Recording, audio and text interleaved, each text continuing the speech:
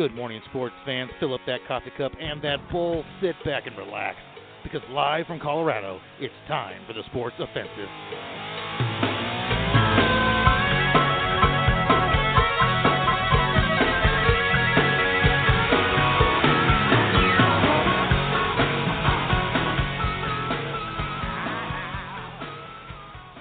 Good morning out there, sports fans. Welcome to the next episode of the Sports Offensive. I hope your weather is as nice as ours.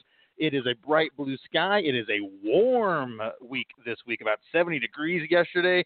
And don't despair, though, we are projected to get snow a week from today. So things should go back into a good direction soon. But, hey, it's about time for softball. It's definitely time for Major League Baseball. I'm sure you've become aware. And we've got the big Final Four showdowns happening later today. Across the table from me, I've got JP up from our veranda studios. JP, how was the drive? Drive was absolutely phenomenal this morning. Saw a lot of cops the past 2 days down on the roads. The mountains were looking fantastic. I got to tell you, it was great driving up here again. I always love to drive and get to look at the mountains all the way up here. And I love giving you a little basic schooling in some wiring technology over here on the soundboard and your headset there. How this little no one can see what I'm doing here, but it's a little rotation of this little piece that splits your wire there. Imagine you have headphones, left and right headphones, and it's got a little scale on it so you can open the wider the wires or bring them close.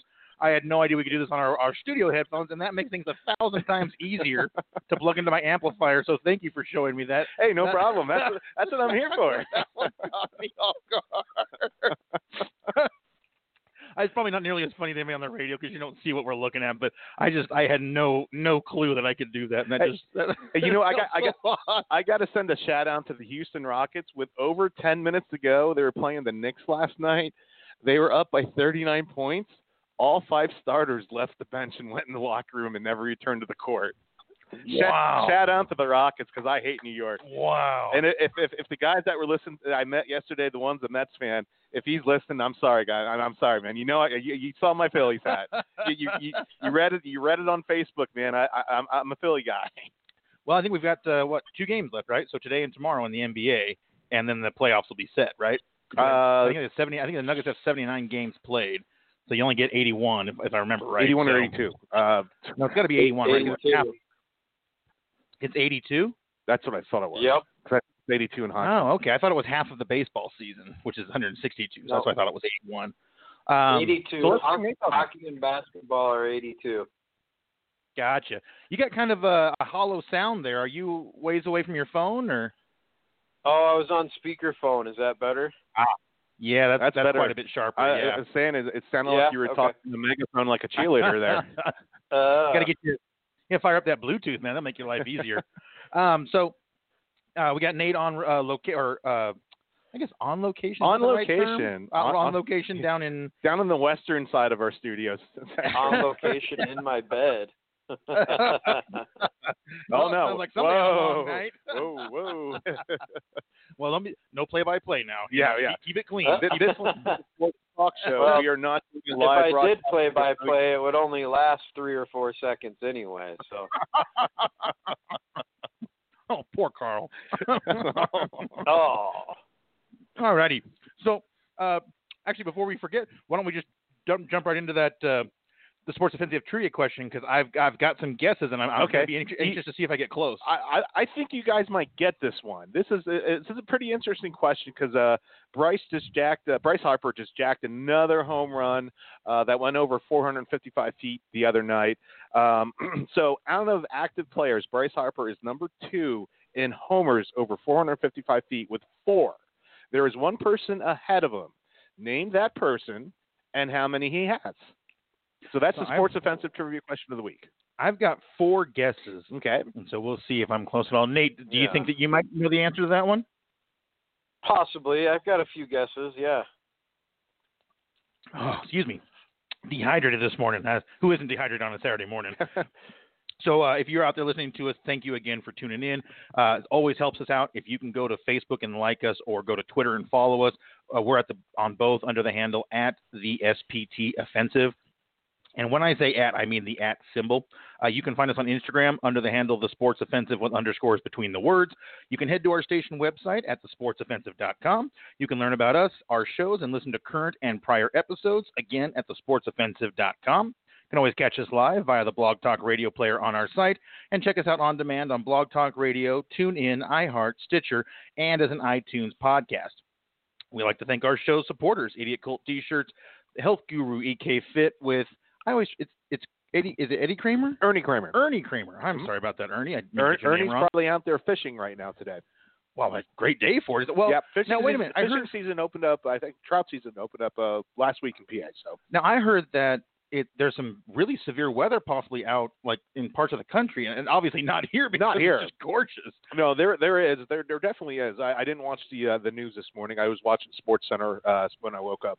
You know, I love fishing, but I have got to have the worst luck in the world in terms of getting bites. Okay. I can be between two people that catch 7 fish, and I won't get a single bite. It's weird. The lines in the same area and everything, and I don't even get bites. It's all about presentation.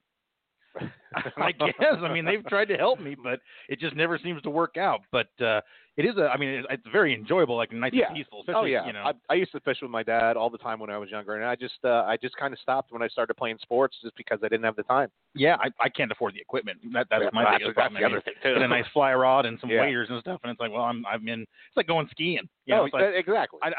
I'm shocked that so many people are into skiing because like 1 year skiing is like $1,200. Yeah, $500, $600 for the pass. If you get a good deal, then your skis, your bindings, your poles, your boots. I mean, my goodness, it's like they're pricing themselves right out of the range. It's an elite sport. Well, I worked on Crested Butte for winter. Yeah. And I tell you what, man, the tickets there now, I think it's $130 a day or something like that. Wouldn't surprise me. How is that even? I mean, that's like Disneyland prices. I mean, when I lived in Vail in 2006, 2007, they were at least 98, maybe 103, and that's 12 years, 13 years ago. That's a better price than I would have thought, and that's almost 8 years after I was at Crested Butte. So, but I will give Vail credit. New Year's 2000 there was pretty cool. So, anybody out there that wants to call into the show, please feel free to do so at 929-477-3204. Again, 929-477-3204. All right, so jumping on the 30 on 30 or E60. I'm sorry, E60 special. They've got so many different programs now, I get confused. But so ESPN's got a special coming up. They do. This is our Wide World of Sports segment because the next topic we're going to go to is, as I say, competitive and interesting. It's not a sport, but it's very interesting. But yes, obviously we all know about the Humboldt Broncos and the tragedy that happened. We talked about it last week or the week before, and with the 16 players and coaches getting killed. That was the bus ride, right? Yeah, the bus. And they did this is one of the reasons I watched SportsCenter this morning, because they previewed the show for tomorrow morning, 9 o'clock Eastern on ESPN. They're going to do a whole E60 on it. One of the players that was paralyzed from the chest down is now getting into sled hockey. He still wants to play hockey. They're training him to do that, but it's going to pretty much a documentary of them what happened, rebuilding the whole Humboldt team. As we know, in Canada, a lot of Americans go up there. They play junior hockey to get a shot to come here, just like people come. Like we get players like DU, for instance. Get players from Switzerland to come here. Like I think the goalie right now is from Switzerland, but we got players from all over Canada and here to come and play college hockey. And we have a lot of people before they get to college, they go play junior hockey, so on and so forth. So there's a lot of means for hockey, and it's huge up in Canada. There's so many leagues up there, and they travel by bus. They travel long distances, and I can't wait to watch this special. It's going to be 7 o'clock Mountain for us. Oh, man, I hope there's a replay. I'm not getting up at 7 o'clock tomorrow. I'm sure there will be a replay, but I really want to see it because the dedication that these guys go through to do this in and out every year, to do it, to try to get noticed, to try to make a team somewhere, it's such a good feeling. You got to slog through a lot of garbage to get to the promised land. You really do. And there's no guarantee you're even going to get there. So I'm guessing it's kind of like the college basketball players that go overseas to Europe and play over there instead of playing in college to get more exposure, coaching. I don't remember the two names off the top of my head, but they had a E60 special on 2 players that were promising, didn't get drafted, went over, were literally living in a closet with beds on the floor, making hardly any money, and could barely eat. is how bad the conditions were. Yeah, that sounds kind of like my life. Sitting back eating Santiago's burrito with a headset on. Hey, life is tough. Hey, don't be minimizing. So I hadn't even heard the story. This is obviously not the Dr. J I'm thinking of, but no. What in the world happened? Okay, so I heard this actually on a local radio station yesterday, so I had to do a little investigating on it. And I put this in the wide world of sports because competition is sports. We compete in sports. So at a Krispy Kreme in Gainesville, Florida, Julius Irving, 32, stabbed another employee because the other employee, who was unnamed, said that he could make better glazed donuts than Julius Irving could. Julius Irving took offense to that and stabbed the man.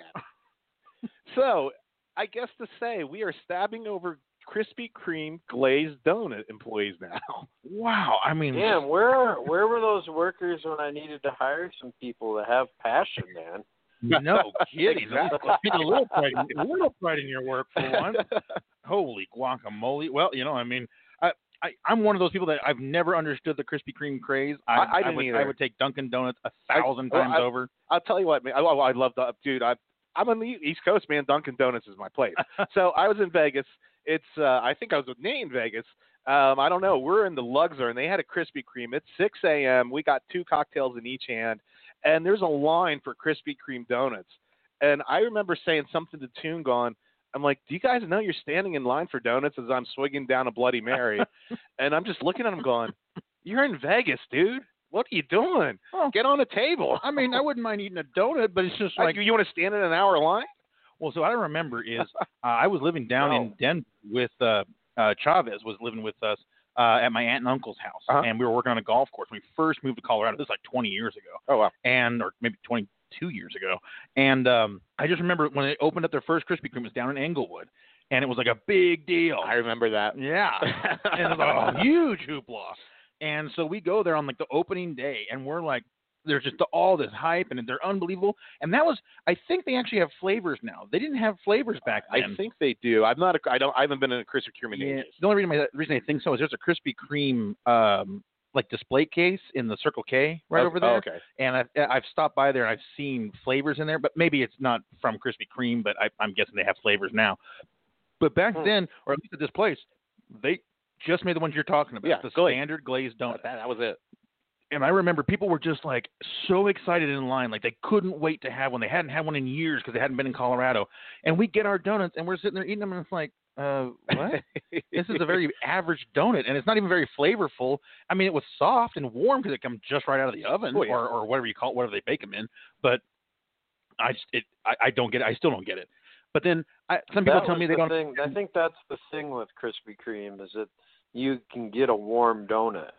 Donut, like they're fresh, and most of the time you go into Dunkin' Donuts, they're cold, or not cold, but room temperature.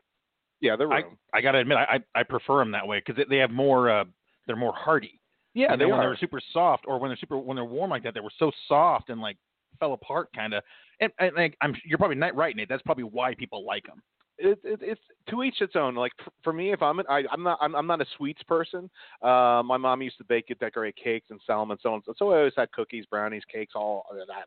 Terrible acne. So my Dunkin' Donut choice is the chocolate glazed donut. I love those things. I can't resist them. Those are good. I really like the chocolate cake donut. I'm trying to think of how you describe it. I think we're talking about the same thing. They're very bumpy and they're lumpy. A little smaller, right? They are smaller. Okay, no. Okay. Yeah, I don't know what those are called. I think they're just called cake donuts, but they're cake. They're made with cake flour. That's why they're made. That's why I like them. Yeah, I love the texture of them.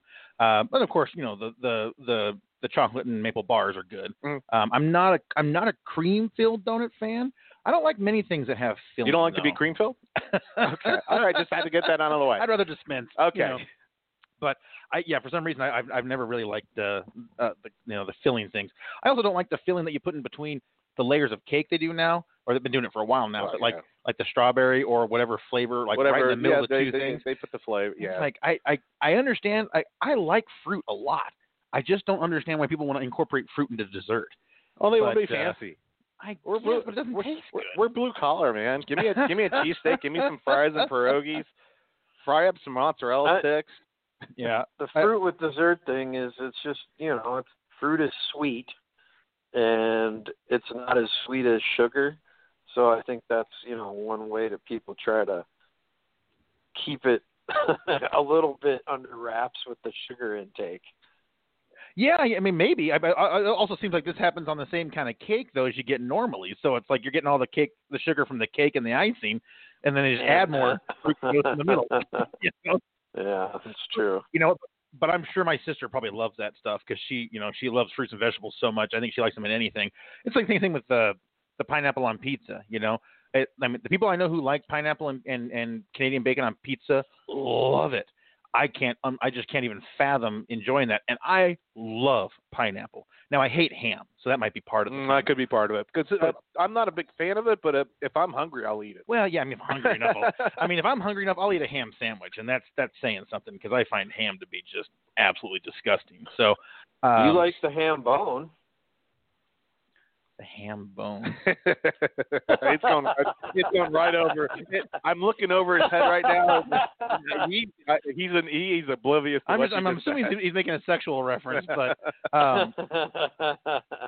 my coworker, she was kind enough she went to McDonald's on Friday, maybe it was Thursday, and she grabbed me a sandwich when she went through there for breakfast. So I was like, oh, that's awesome.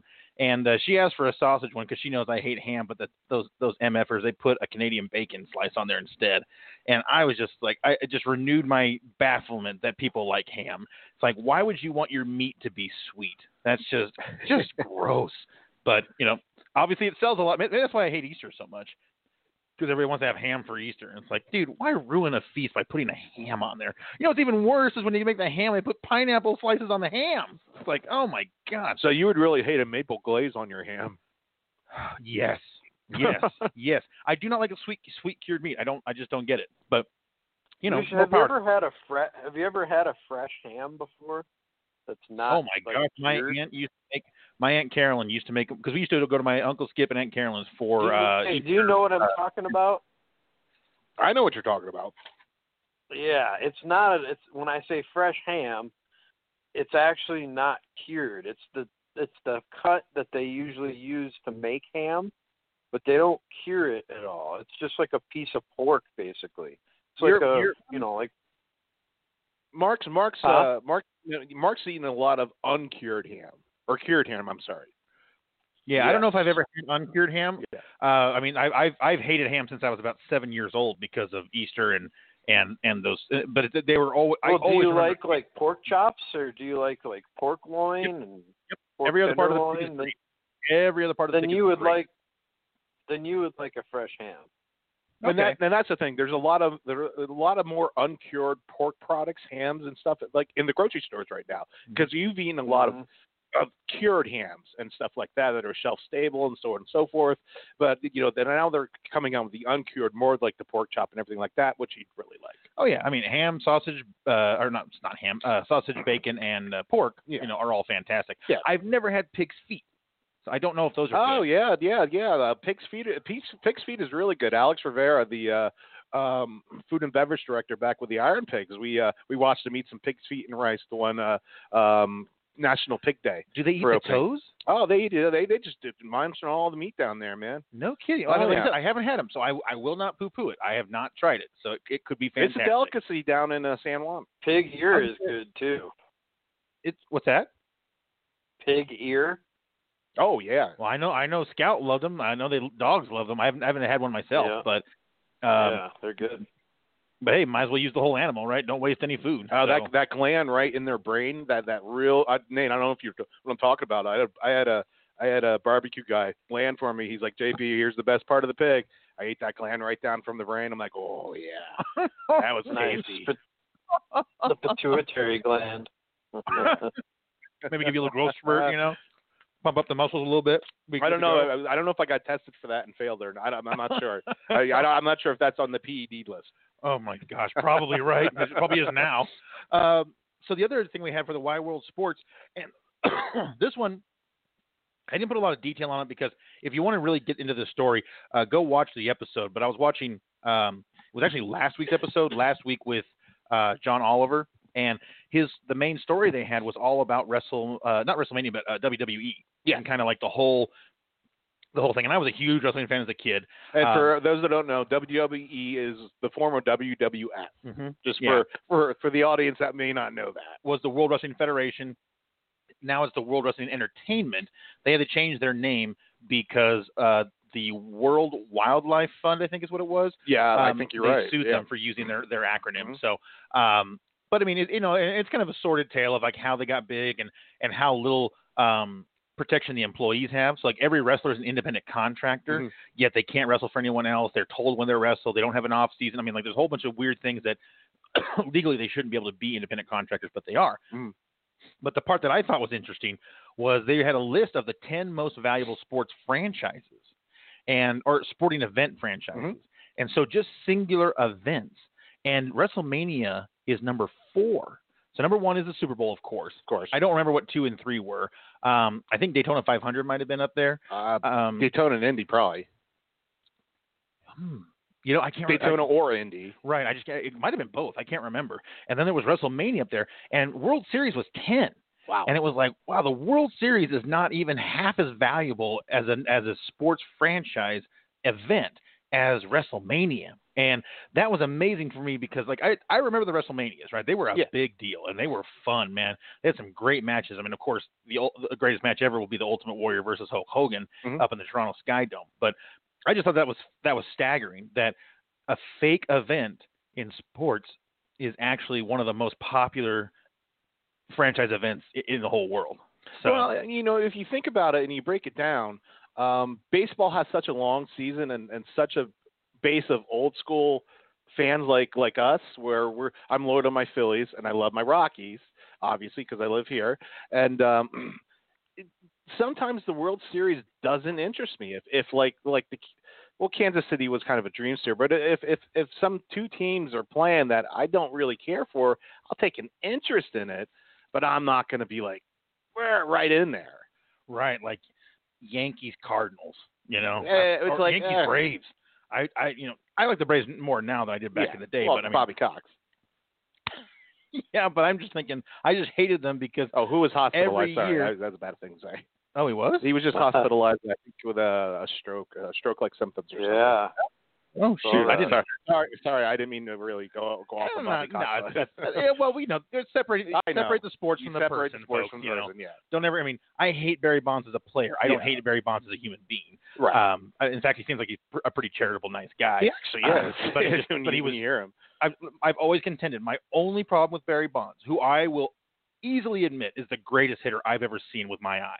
Mm-hmm. I'm not saying he's the greatest hitter in the history of baseball. I know where you're going to go with this, too.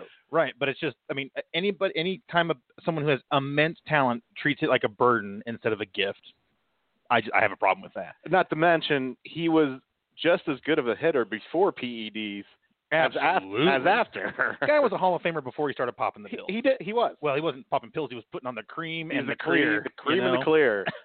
Very clear. So does the cream turn clear and the clear turns cream, or what? How does that I just work? think that's how they differentiate what was in them. It's like you put on the cream first because that's got your testosterone. Then you put on your clear, which has your androcysterine. I don't know, adamantium. I don't know what the hell's in it. Is that bull testosterone with the cream, or Ooh, bull testosterone? I'll bet that helps. But whatever it is, whatever he took, he certainly swelled up. But I mean, my friend said his cranium grew by like an inch and a quarter. Absolutely, because he was outsourced for Majestic to make baseball apparel. So I read that story. Inch and a quarter about those hats. Yep. Yeah. And the hat, and that was when he shaved his hair off. Oh yeah. Not that he ever had a lot. He didn't have much. Hair, but still. Yeah, I mean, like I always thought, your cranium doesn't grow at age 30 for no reason. That peritoneum is swelling. So, but anyway, just I mean, all the props in the world to Vince McMahon because he really knew what he was doing. Vince is a great businessman. I mean, amazing. And Hunter Hearst Helmsley was a character, but he is now like the CEO and the whole thing with Linda McMahon is now involved with the women's business and all. Yeah, she was heading the small business. That's what it was. Whatever it is. Yeah, there's such they're such a powerful family, and Vince is such a mastermind of really bringing to the forefront a lot of things in entertainment, and he plays the owner goon buffoon, the villain. the villain. If you ever watch the show, which I haven't watched it in ages, but I've gotten YouTube clips of some of the stuff that just pop up every now and then. But he plays that character. But the franchise is doing it alive and well. If you look at the younger generation taking to everything. Well, I think you nailed it. The AAF should have brought in Vince McMahon to help him out, because they didn't even make it through the season. Now, eight games in, they suspended operations. They made all the players who were anywhere pay for their own tickets to fly home because they wanted more help from the NFLPA, which I thought they were already getting the help. I personally, I watched less than a quarter of one of the games, and it was watching really bad college football. I didn't watch any games. I gave the XFL a shot, and I'll never forget the very, very first game I watched, and it was San Francisco versus LA, I think. Yeah. And it had a really exciting game, and it ended with a field goal, like in overtime and stuff. And it was a really riveting game. And I thought, this league has a chance. And then you realize it just happened to be one of those games where everything worked out so well that it was exciting, and it wasn't a good game or wasn't a good sport. And when you talk about the way you were watching, that's kind of how I feel when I watch college football. Right. Is that it's not that the game is bad. It's just that I feel like I'm watching you like you like the NFL. You're a huge NFL guy. Right. And I like to watch the college game turning into the NFL, of watching the kids and seeing what the recruits are. That's why I love the draft. and that's why I like watching minor league baseball. Yeah. Because I love the sport that you play at the lower level. NFL, and also probably because I played a lot of baseball. Yeah. I didn't play a lot of football. You didn't play a little football.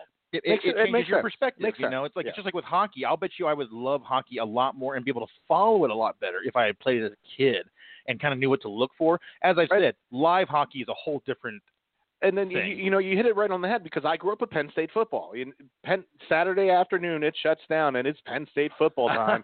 And just like the Flyers when I was growing up, it was Flyers hockey. So those are the big thing. That's what I'm into. And the Phillies were the Phillies, so I always played baseball. So I'm well rounded. The Sixers were the Sixers, but in my era we played basketball, but I was never very good at basketball. Nope.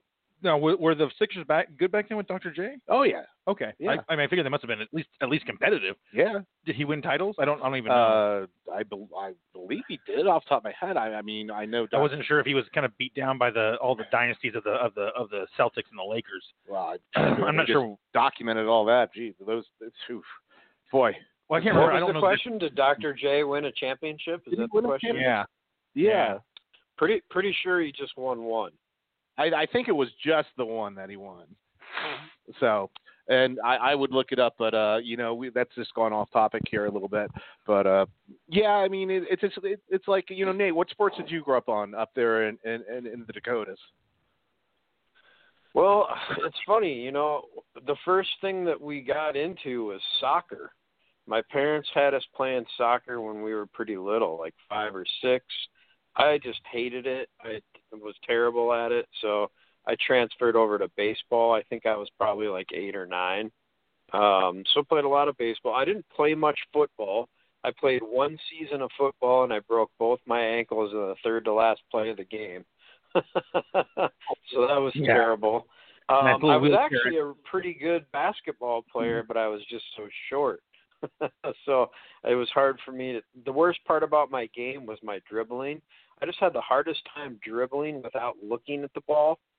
And so it was hard for me to be a point guard, even though I was like the shortest guy on the court. So, when I was in junior high, I was one of the taller kids, and I played power forward, and I did very well.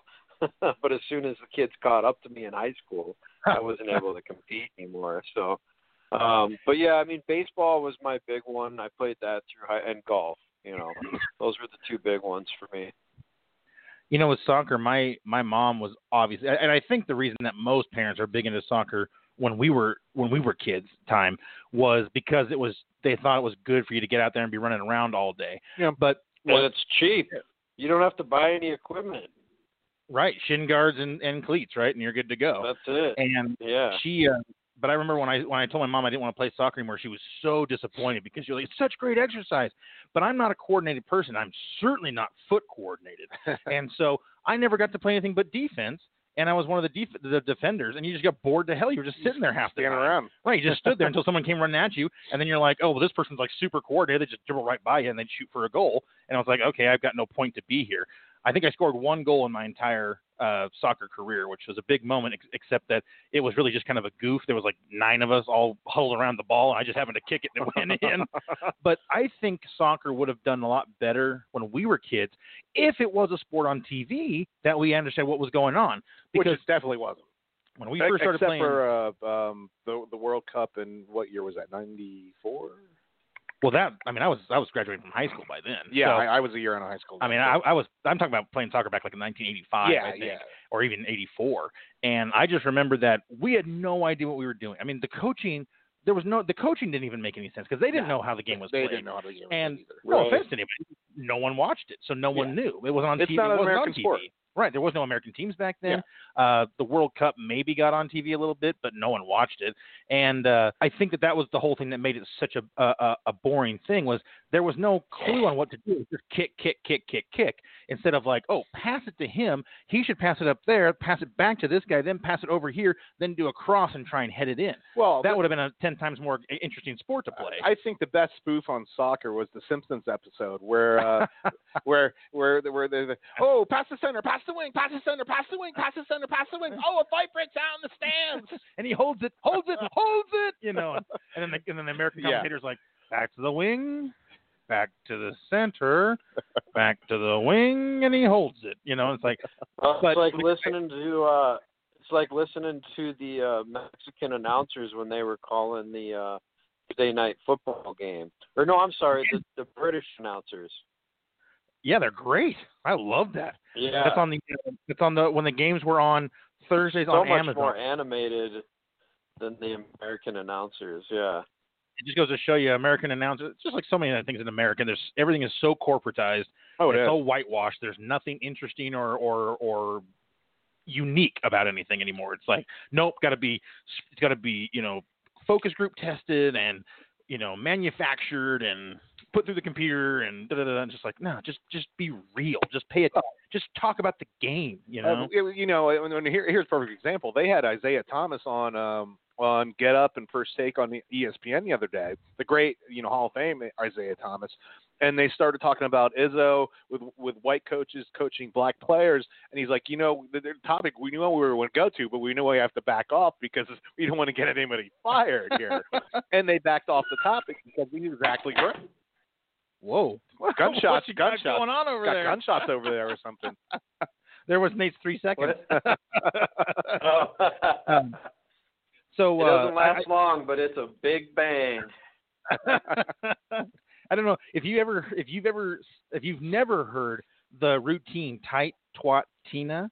I highly recommend anybody listening to the show to go listen to it. It's one of the most hilarious things you'll ever hear, and the greatest line is, he's like, what he goes, I only have a 2-inch pecker, but I got a pile driving ass or something like that. It's a great skit. But again, Tight Twat Tina, go look that one up on YouTube, dude. You'll laugh your butt off. So let's actually veer straight into the NHL. And the reason I want to do this is, so I have a coworker, Brian, who's a big hockey fan, Sure. from Washington, D.C. So it's big Redskins, big Capitals. He got his glory last year. Yep, he's not a big Nationals fan, although he is pissed off at Bryce Harper for leaving. And let him be. Well, you know how it's going to be. I mean, of course you're going to be spurned when your best Sorry, player man. leaves. I just got to say. And not only is it got to be annoying, right, to have him leave, but he's having such a great start to the season. And of course, you want to tell some people is like it's the first week. Yeah. Give it time. You never know what's going to happen. He could Not end up having another MVP year, or he could have just a dump year. You never know. But anyway, I asked him about the Flyers because I know that you love them so much, and he told me that he thought the Flyers were the most disappointing team of the entire year. Does that mesh with what your opinion? Yes. Okay. The Flyers set a record for most goaltenders used in a season. 8. Oh, that's never good. 8 different goaltenders. They don't even hold 8 on the roster, do they? Well, they brought one of the veterans in. They brought up the kids from the AHL, from the Phantoms, which 2 years ago I did cover one of the games. We did the segment on minor league hockey, if you remember, when I went to one of the Phantoms games back there. And you saying Phantoms? Phantoms, yes, they were called the Lehigh Valley Phantoms. They changed. They used to be the Hershey Bears. Now the Hershey Bears are the Capitals. They're in Lehigh too. Yeah, they're in the Lehigh Valley. Man, they have a lot of teams. Yeah, Minor leaguers. But... Well, that off topic for 30 seconds.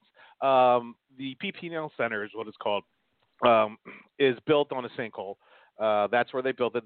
The mayor of Allentown bribed people to get it down there because he wanted to revitalize the downtown area of Allentown. I have no idea why. It's a cesspool. I mean, you walk off the steps of the arena and you're right. You could buy crack on the corner at the 7-Eleven. If you don't know where Lehigh is, where is it in the state? Lehigh Valley. It's the Allentown, Bethel, Easton area. If you look at New Jersey, the western side of New Jersey has a face where the nose would be.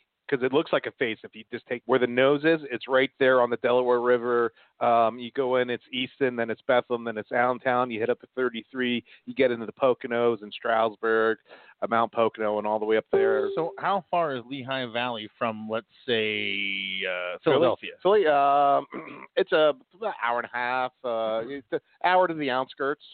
Okay, so you jump down the turnpike. Not a super far. No. Okay. The thing is, what makes it long is the only really quick way to get there is the turnpike, and it's not the fastest road on earth. Okay, so it's kind of a it's kind of a journey to get there, or is it? It's not so much it's not like Colorado where everything's open and we're building highways and fast roads everywhere. You got to realize Pennsylvania is very forested.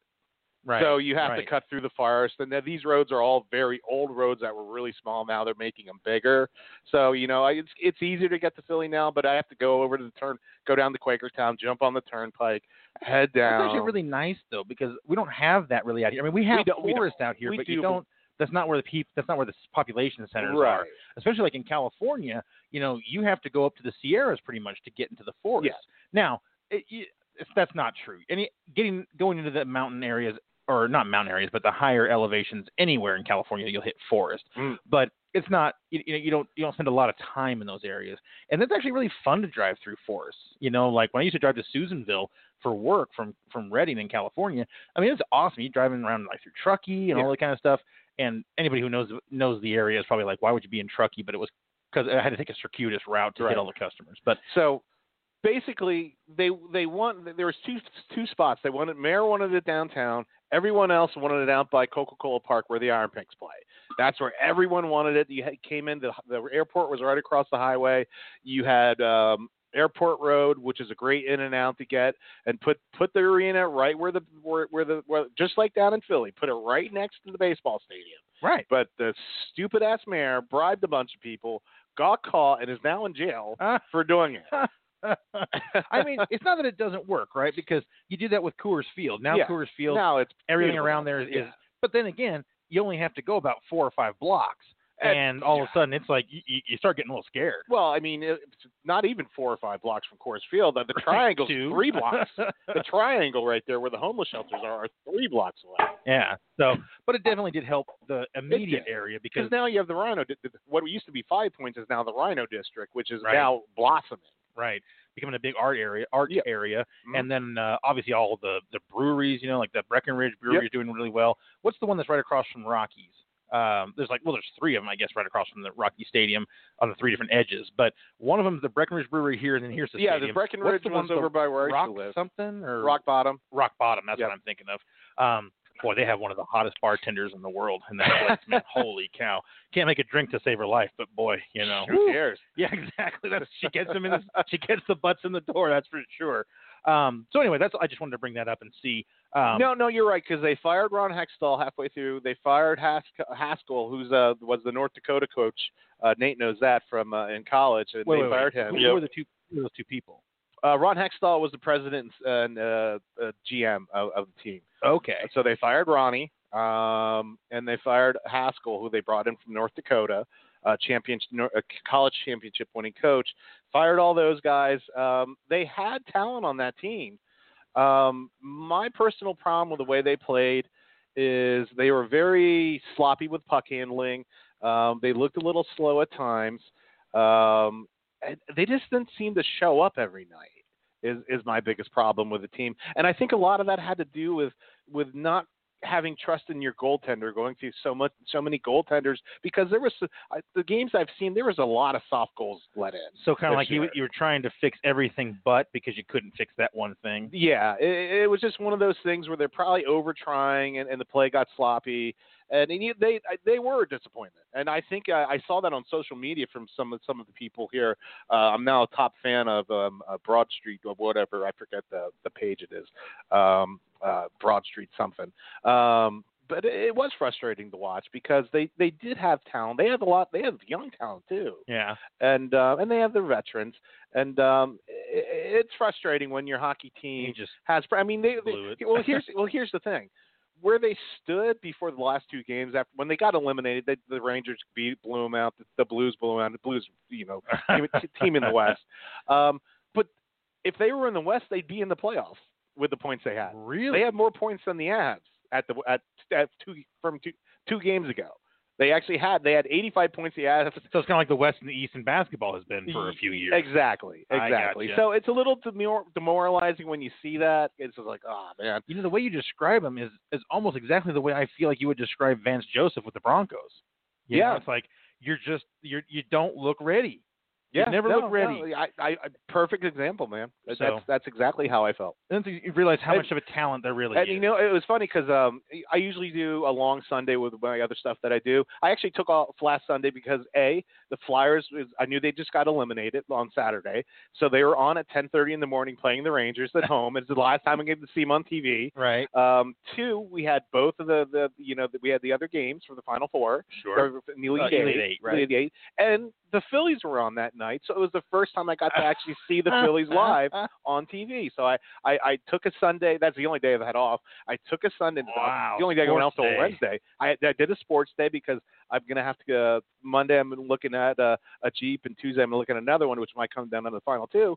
But I'm like, I can't miss this day because it's the last time I'm going to see the Flyers. First time I'm going to see the Phillies all year. Plus I'm a Barkley fan, man. I'm pulling Auburn all the way. I had the get off my backboard poster on my wall, man. I guess we probably should finish up hockey. I know. I'm sorry. Yeah, no, because I was going to go into a tangent on basketball, but I'll save that. Avalanche made the playoffs. Is that a good thing or a bad thing? And the reason I ask that is because they have such a great first line, but they don't have hardly any other line. Would it have been better for them to finish lower and get a higher draft pick, or do draft picks take long enough in the NHL to blossom that it's not really worth it? Unless you get a top 4 pick in the draft, those players are players that might make an immediate impact on your team. Okay. Anything other than that, they're going to play overseas or in Canada or in the AHL or minor leagues. Right. You got to develop them. There's only there's only a handful of kids that are really game ready to play in the NHL when they get drafted. Because they can draft like as low as 16 years old, right? Or is it 17? I think they have to be 18. Really? Well, if you get drafted at 16, you have to be 18. You have to play in the NHL. Yeah, you're going to be playing another junior, like Canada, like Humboldt. I was going to say, they have hockey. professional leagues in Canada for 16 years old. Yeah, they have all kinds of leagues in Canada. Okay. They have leagues for everything. Right. No, but I just thought they were like professionals, though. But it's one of those things where, the kid out of Toronto got drafted, and it's instant star. And Provorov got drafted. He's on the Flyers. He's a great defenseman. So there's only a handful of them that can really make that jump right away. And the ones that can do it are very obvious. I don't know how well you know the minor league systems in the NHL. Do you think do the Avalanche have a fair amount of talent coming up, or could they get mired in this right in the middle of the pack for a long time? I mean, because they traded Duchesne, and that was a big let go. Yeah, that was a big let go. I would say the Avalanche, from being the West, because Nashville was up and down all year, which was the team from the West last year. It's one of those things. It's hard to say because you can move players up and down so often. And because in the AHL, you may be the biggest star, you may make the jump up, and all of a sudden you might not fare that well, and you get sent right back down. Right. There's such a parity of, because there's a lot of jostling of rosters, bringing kids up and putting kids back down. When you're in a team like the Avalanche and the Flyers are, where you have that, you're in the middle of the pack, and you really need to find the nucleus of the starting, the 4 lines you want to put on the ice and the 3 defensive lines you want to put on the ice. So is it like baseball at all in terms of, is there a limit to how many times you can send someone up or back before they have to get let go or put on waivers or something that? I do not think so. Okay. Because I know Ron Hextall was the president and CEO or GM of the Flyers and of the minor league team. Oh, so he was both. So Kurt Landis is only the president and GM of the Iron Pigs. Sure. So, but Ron Hextall was the president and GM of both those teams. So, because when I went to that Phantoms game, I turned around and Ron Hextall's 10 feet behind me. I was just like, whoa! He's one of my heroes from back in the day. Phantoms, that's a cool name. That's one of the few team names I've heard that I like a lot. That's pretty cool. But all right, and then Tampa Bay, President's Cup, best record in hockey. They got great goaltending. They got 3 great scoring lines. They got a great 4th line they could put out there and just beat you to hell. Great defense. Once again, they're a team to beat in the East. Is Vegas looking good again? Oh, Vegas is. I got to look at this. I forgot to look at the standings this morning. They're the Golden Knights, right? Yeah. Hold on. This is my bad. While you're looking that up, I mean, I know we've got some local talent here, and I know also the Frozen Four is coming up. Yep. Can you speak on that at all? The Frozen Four is coming up. DU did make it into it. I have to look at that too. Let me just give you a real quick up on Vegas here. They are sitting 3rd in the Pacific Division with 93 points. So they are out of all the top teams in the Central and the Pacific. They have the lowest point total. They only have 2 more points. They only have 3 more points than the Colorado, actually. So, wow. So kind of a fall from grace. A little bit, and that I think you could see that coming after the first year explosion on right. That. So people adjust, and yeah, it's so great for them. I mean, it's just awesome to see them compete as much as they did, and they didn't win that title, right? They lost it to the Capitals. Ovechkin got his first title yesterday, right? Ovechkin got his first title, and Ovechkin's going to go down as probably the person that had the most fun with a championship trophy in the history of sports. That's saying something. Yes. Boy, some pretty foul things have happened with that cup. I always wonder if someone's taken a crap in it or not. Just to have a golden. Sure. That's happened multiple times, I'm sure. And then they drink beer out of it the very next day. So. But you know what? That's the hockey way. It's kind of like the lacrosse way. What are you looking up there? I'm trying to pull up the Frozen Four brackets here. Oh, gotcha. I'm trying to get to them. I don't know why my computer's being Final slow. Four in basketball and NCAA. What I was going to say before about the tangent was I am pulling nonstop for Virginia versus MSU in the final game because I have a futures bet on both of them, and then that'll make watching that championship game all the sweeter to know I'm making at least $100, if not more, on the victor from that game. So I'm sorry, I was just looking at the final. No, you just real quick. I'm going to give Nate out here. Okay, so it's Denver versus UMass, and it's Providence versus Minnesota Duluth. I believe your lovely wife is a graduate of there, if I don't remember right. She is. She's standing right here. She's pumped. Yeah, definitely. I had to get that in real quick. Minnesota Duluth. And they are Minnesota Duluth. I do believe beat up on Denver in the regular season pretty good. Denver did get through there. Yeah, they're in the Final Four for hockey. Yeah. Yep. See, American International beat St. Cloud State. I think Denver would have got tripped up on St. Cloud State, but Denver did beat Ohio State there in the first round, and then Denver beat up on American International. So they are in there with UMass, who beat Notre Dame. Notre Dame is a tough task. UMass is for real. I can tell you that right now. I know we didn't talk much about college hockey this year. Providence is Providence. They beat the Big Red of Cornell. And UMD Bulldogs, last year's national champion. Yeah, you haven't been into college hockey this year. Too busy working, or little minor dispute about how many people were coming up into the press row with me. I think last year, and not technically covering the games and going to the post game pressers.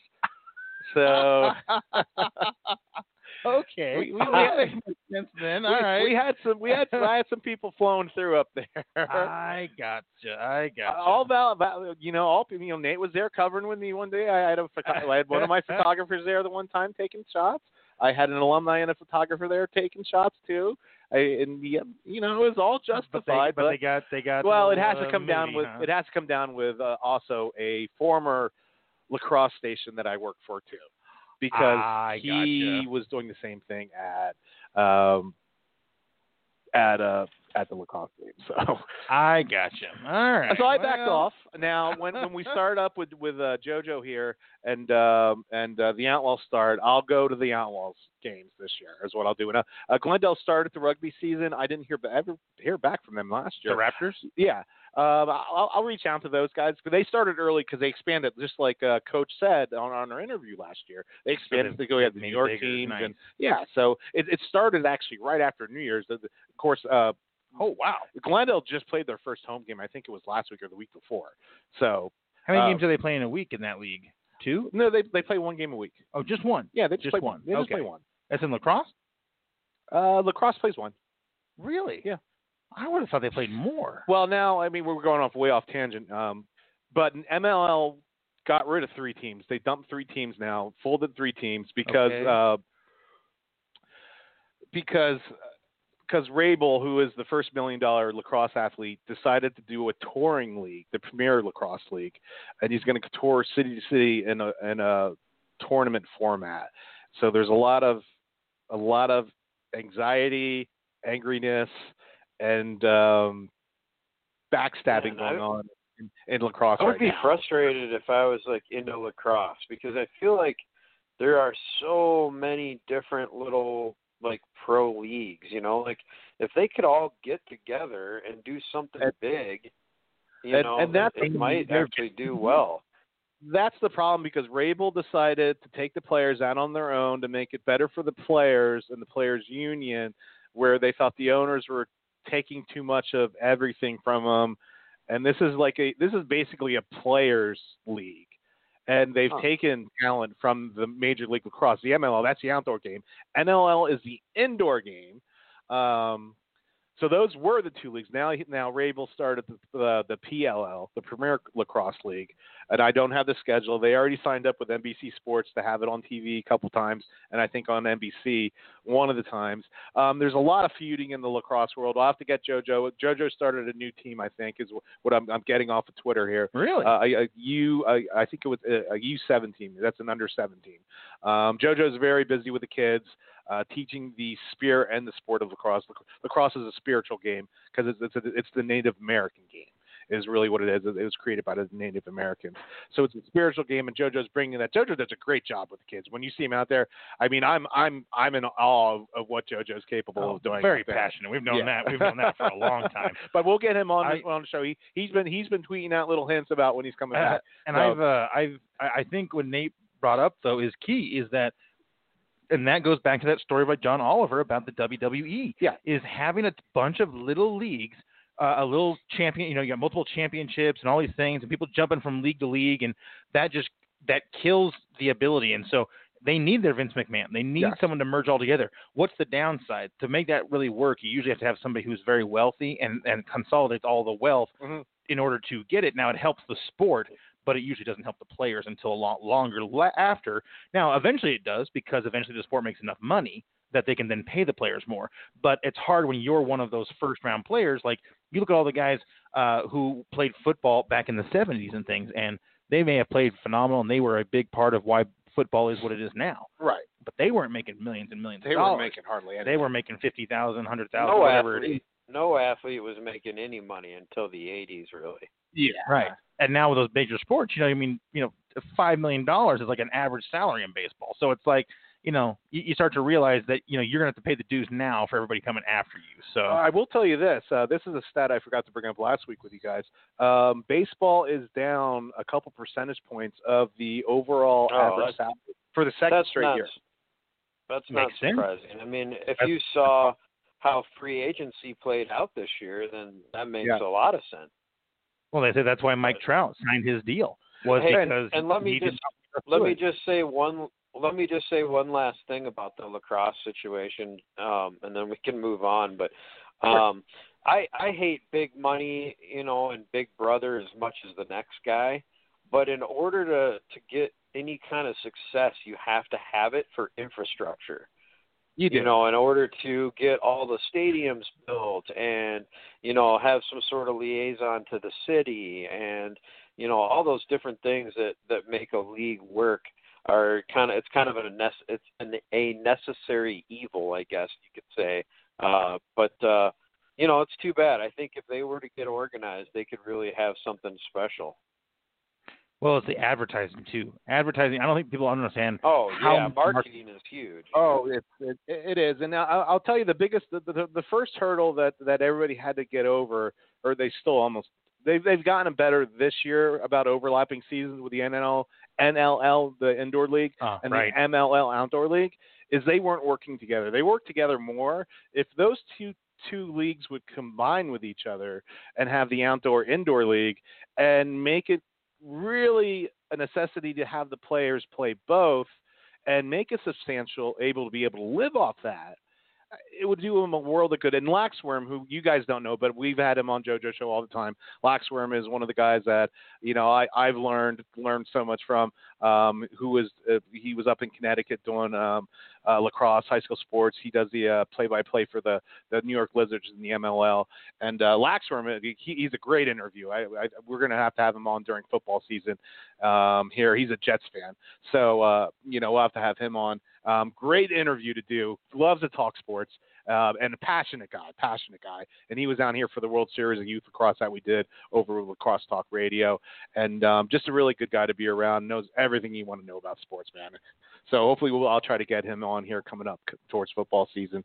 But if those two teams could join and make it viable for their players to work in both and actually make the living, I think with the Premier League, they'd come back and see that they're trying. The whole thing with the players is the leagues weren't never trying to work together, in my opinion. Right. Well, Right. because everyone wants to be the dominant league. And if you're the dominant league, you're going to make the dominant league. We're halfway through the show, and we got some big stuff to talk about, fellas. You really do. I just looked it up there. That. Let's get the trivia question out of the way right now before we even start to talk college basketball. Sure. Okay, so let me read it one more time. Sports offensive trivia question of the first question of April here, April 6th. Out of all the active players, Bryce Harper is number 2 in homers of over 455 feet with 4 of them. Who is number 1 and how many? All right, so let's go back and forth, one guess at a time. Nate, you go first. Well, my first guess is Aaron Judge, and I would have to say he's probably got a half dozen or so. That's a really good guess. You're wrong. Okay, so my first guess was Giancarlo Stanton. That's and another I was good guess. Say 5. That's another good guess. You're wrong. Okay, Nate? Okay.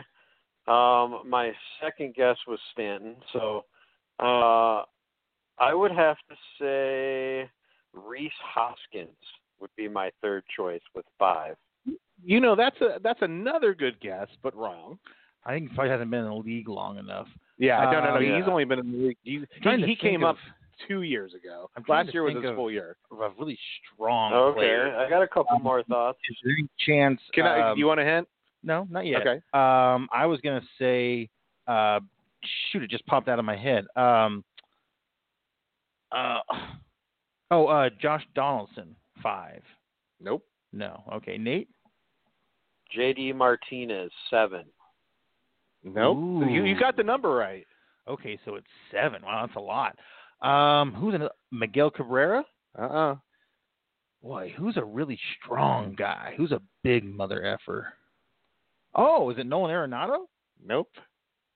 Nate, any other guesses? You guys are overthinking it. Is it Miguel Sano?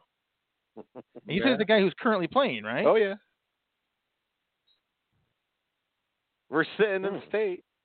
So it's a Rocky? Yep. A current player? With Trevor Story? Exactly. What? Trevor Story. Yep. Wow. That's a good trivia question. Yeah, I'd have never. I like that. Yeah, wow, Trevor Story. Dude, he's a stud, man. I had no idea he hit long home runs. I mean, I knew he hit a lot of home runs. I just didn't know he hit long Yeah. ones. Yeah, good question. Got us stumped pretty well on that one. Yeah, that's a good one. I really did think I it was tell you gonna be what, Stanton. Lauren on Get Up had that one right, and you guys didn't. On one guess. Who? Dang it. What's her name? Lauren on Get Up. She can get me up. Well, she's married to a baseball player. Who's she married to? Hold on, I'll find it. Keep talking. Is it like a big time player? Or, I know her name off the top of my tongue, and I can't believe because she's gorgeously, beautifully hot.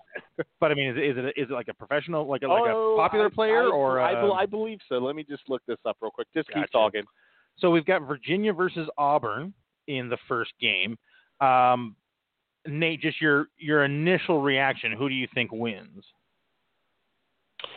Well, I think this is the most intriguing of the two matchups because, okay, you have Virginia, who's a number 1 seed, and if you remember, they lost last year for the first time ever as a number 1 seed in the NCAA tournament in the first round. So they're coming off kind of a crazy season last year. But, again, like I said, a number 1 seed, had a very successful season. I think they only lost 3 or 4 games. Just a ton of talent under the hoop, some athletic guards. I like them a lot, but boy, Auburn seems to be the hot team. Now, they've had a lot of time between this game and the last game, so that's what would concern me, is that maybe they've kind of lost that mojo. So as much as I like Auburn and would love to see them kind of upset Virginia, I'm going to go with the big team and pick Virginia by double digits. I think they win by 10 to 12 going away. But I think it'll be fun early. I think the first half should be pretty interesting. You know, on a side note, there's a guy that bought the very beginning of the year on a futures bet that Auburn would win the national championship. And if they do, he'll make about $300,000. But I heard that he put his little Vegas ticket up for sale for $65,000, and he's going to see if somebody is willing to buy it before the game today. So that way he would at least walk away with something. Great idea. I'd do that in a heartbeat. Why not? I mean, yeah, you're thinking you make all that money, but it's like, you know what? Probably end up being easier on taxes to get the $65,000 and sell it on eBay or something. Probably. Right. Right. So I'm going along with you, Nate. First of all, I like Virginia going into this tournament. I wanted them to do well, and a big part of it being that they've had so many good teams and then just kind of crumbled, oftentimes without really any knowledge of why. And I feel like maybe them looking at this Final Four and seeing that they are like by far the highest ranked team.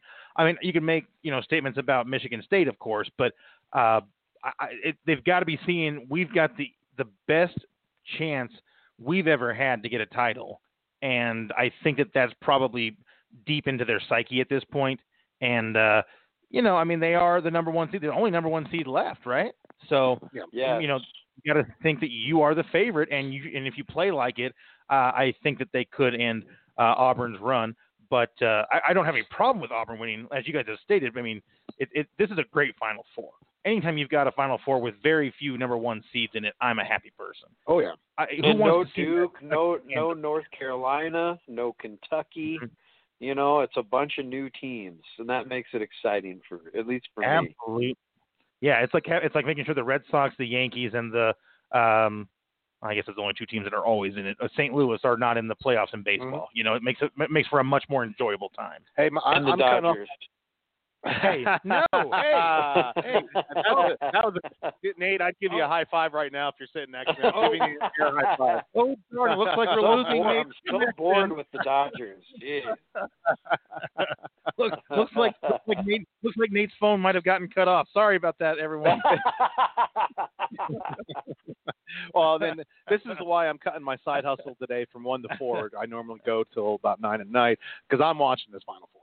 Man, hands down, I'm really excited. 4 p.m. and like 6 p.m., right, or 6:30? Yeah, it's 4:09 and 6:09. Well, 4:09 for sure. 6:09 is the estimated, depending on how long the first inning goes. Gotcha. So now this is the interesting thing because let me they ask put you guys a quick question. Do you? Sure. So we've talked about this before. I'm going to go on just a little bit of a side tangent, but talking about the Super Bowl being played on Saturday. Now we know both these games are being played today, but the championship is traditionally played on Monday. Now, should they consider Sunday, or should they consider, doing the Final Four on Friday night and then the championship Saturday night? Are they doing it right? What do you guys think about that? Okay. Well, I'm going to break this down for you really fast, and it has to do with the women's game because the women's game, championship game, or Final Four is Friday night. It was last night. It's going to be Notre Dame Baylor, and they play that game on Sunday. So the NC2A does not want to overlap on the women's game. They want to get the women's game as much exposure as they can, and they offset it with the men's game. Saturday is the obvious choice. Monday night is the obvious choice, just like they do with the national championship game in football. Unfortunately, it falls that way. I don't think there's much that the NCAA can do about it because they want to. The women's game is getting very, very, very good over the last 20 years, and absolutely, they want to get as much exposure to that as they can. And putting them on Sunday on a really off kind of a sport, not an off sports weekend, an off Sunday in sports. And putting them on in prime time is a good thing. And here's the point that I wanted to get at. Michigan State's a 2 seed. Virginia's the 1 seed. So you tell me what the NCAA is thinking. The number 1 seed usually gets the prime time East Coast slot. So now tell me they made a mistake with Michigan State putting them as a 2 seed. Well, I just think that Michigan State is going to draw a bigger audience. That's not the way that it usually works. I think they realized they made the mistake. So Michigan State should have been a 1. Who do you drop then? Who do you drop from a number 1 seed? Would you have dropped Gonzaga or Virginia? Either of them. No, but see, that's what I think they were thinking. They were thinking that their 2 number 1 seeds were Gonzaga and Duke, and one of those were going to make it to the Final Four. Right. That's, I think, I'm guessing they scheduled these games already. No. Who they was were the other number 1 seed? Was it North Carolina or Kentucky? Carolina. Yeah. Carolina. Okay. Yeah. Kentucky was a 3. 3? 3. Okay. 3. 3 or 2. Well, it's right in front of me. 2, because they were on the bottom half of the bracket. I say it's right in front of me. Yeah, they were 2. I'm sorry. Yeah, 2. Yep. And then the other game is, so the Michigan State, Texas Tech. Does anybody really? I mean, of course, there's a reason you play the games. But does anyone think that Texas Tech is really going to threaten Michigan State? There's a lot of people going to think that. Really? A lot of people are picking. Yes. I'm putting money on them today. I thought you would, Nate. That was going to be my next question out of my mouth. Are you putting money on Texas? I know my friend Howie and I were texting. Howie's putting his bankroll on Texas Tech today.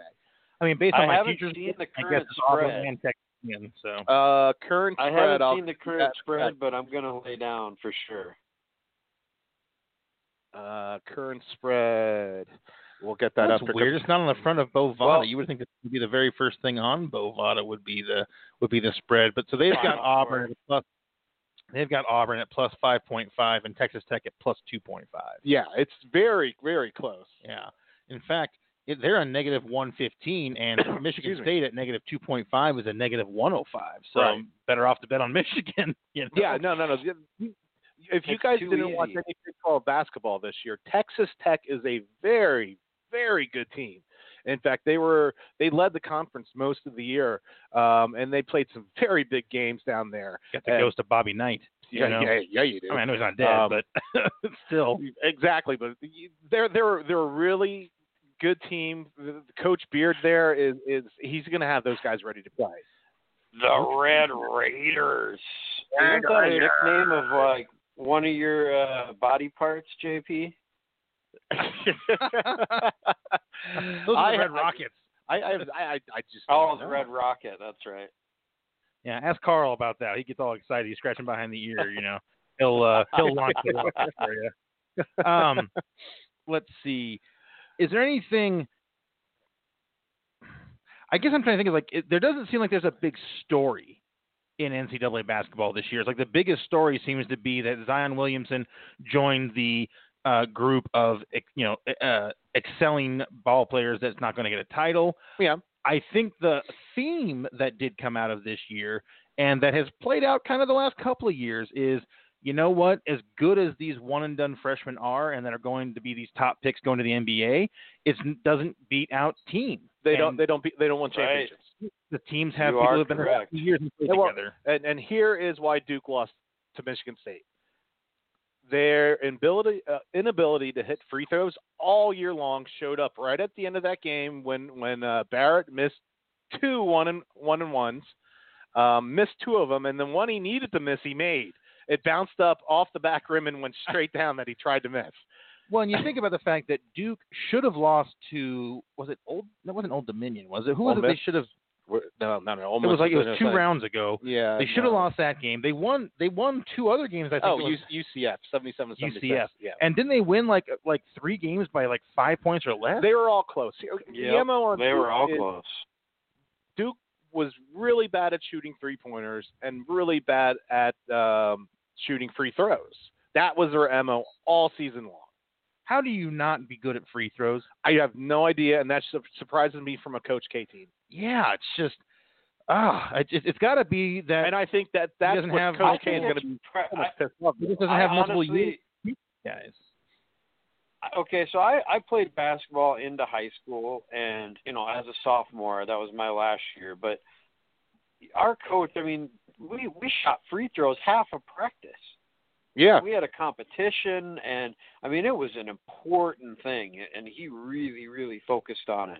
And I got to believe that college coaches do the same thing. Now, I think my take on this is it's pressure. I think you can teach a kid to shoot a free throw and practice a free throw all day long, but to replicate the pressure that they feel is almost – it's really tough to replicate that in practice. I think there's a few things that you can kind of do to give that feeling, but you just can't replicate that exact pressure. And I think that's something that, you can only coach it up so much. It's just something the kid has to be able to overcome on his own, and some kids can and some can't. And I think that's the big thing with free throws, in my opinion. Well, and Nate, I'm going to go one further with you on that one because we're playing up in Minneapolis in your new dome up there. Everyone listens to knows Nate's a Vikings fan, and that's a glass ceiling dome. Not a glass, but it's a clear dome where it's supposed to be like an open air dome. Right. But it's clear. Now, we always hear this when they play in domes like this, shooters struggling to hit shots because it's so different. Being in a huge stadium like that, the lighting, the whole thing, the feel of where the basket is, your depth perception of being in a huge facility like that instead of a normal arena. JT, you make that's a great point, and what it does is it brings up a good memory for me from the movie Hoosiers. Do you guys remember that movie? I know exactly. I know exactly where they made it to the state championship, and they, the coach, Gene Hackman, took him into the gym, and he took out a tape measure, and he had him, measure the rim to the floor, 10 feet. Had him measure the free throw line to the baseline, 15 feet. And even though they were in this giant stadium compared to what they were used to, he was trying to show them that all the specs are still the same. Yep, because I remember him put Ollie on your shoulders. Give me the measurement from the rim to the floor. Yeah, and you name that building is still in use today. Name the team that plays there. I have no idea played there ever. Good one. This is a good one because they still use the same gym. The only team I know is the Indiana Hoosiers, so Nope. They play in Assembly Hall, so. Nate, any guess?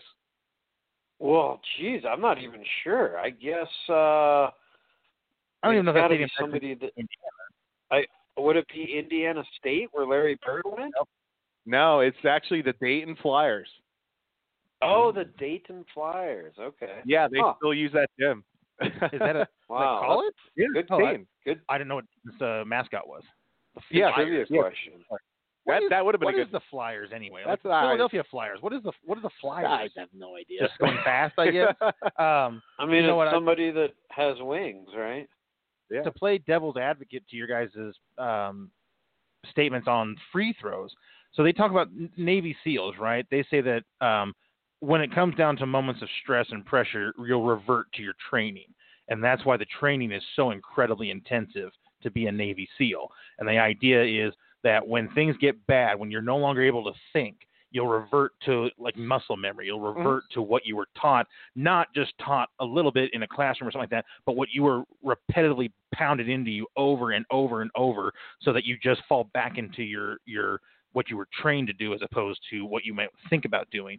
And I guess that comes up to my mind when it comes to the free throws in basketball, that I wonder if they don't shoot as many as they used to, if they spend more time doing ISO plays and drawing up plays and things like that, or if it's even more that college has gotten more and more strict on the amount of time that you can spend doing sports because of the pushback on the fact that it's supposed to be a scholarship for college and not a scholarship to be a sports player. Well, I'm just being a devil's advocate. I have no idea if that's go ahead, true. Nate.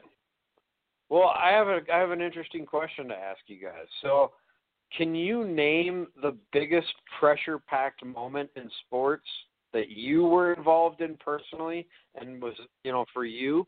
Was it in high school? Was it in college? Was it when you were a kid? Like, can you think back to like one moment in your history, like your limited sports careers, where you felt so much pressure and it made the difference, and you failed? Oh no! Do you have one? I remember. Do you have one in mind? Do you have one in mind?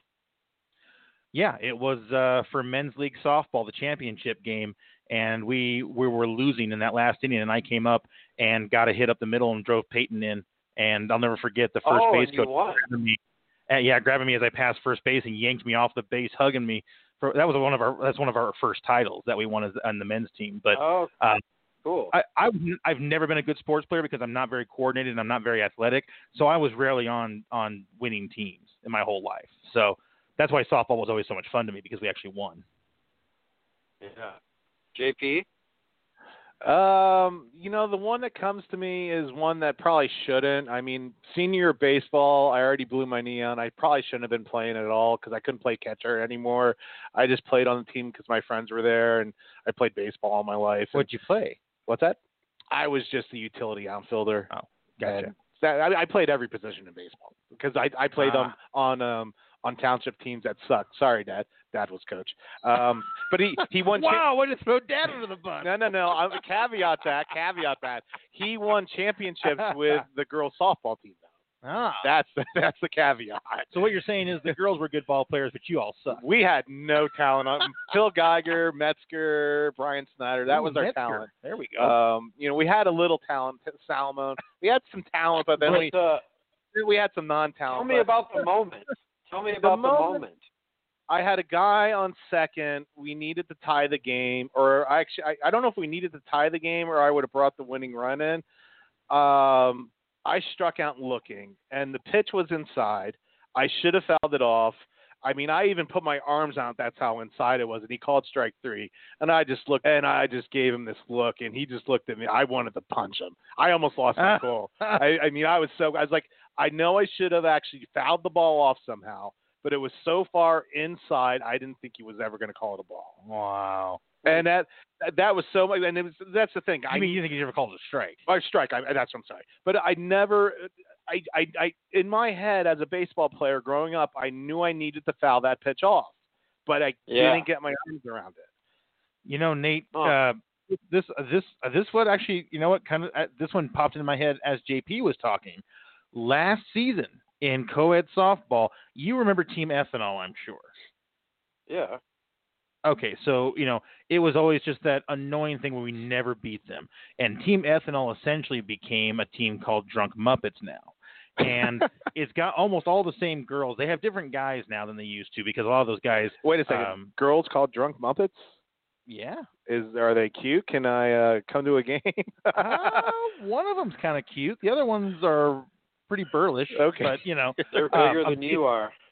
Oh, boy. Amazing ball players, though. I mean, really talented players, of course. And the guys are mostly like ringers that play college ball and stuff. But anyway, we never, ever have beaten them. I can't remember ever beating Ethanol or ever beating them. We beat Team I Ethanol? remember we beat them, but it wasn't in the playoffs. It was during the regular season. Wow, I don't remember that at all because we always talk about how we've never ever beaten that team, and that's what's been so frustrating. And this last year, we held them. We were like neck and neck, 5-5, and then 6-6. I think it was in that last inning, and then they went ahead and scored 3 runs, and we scored 2 runs.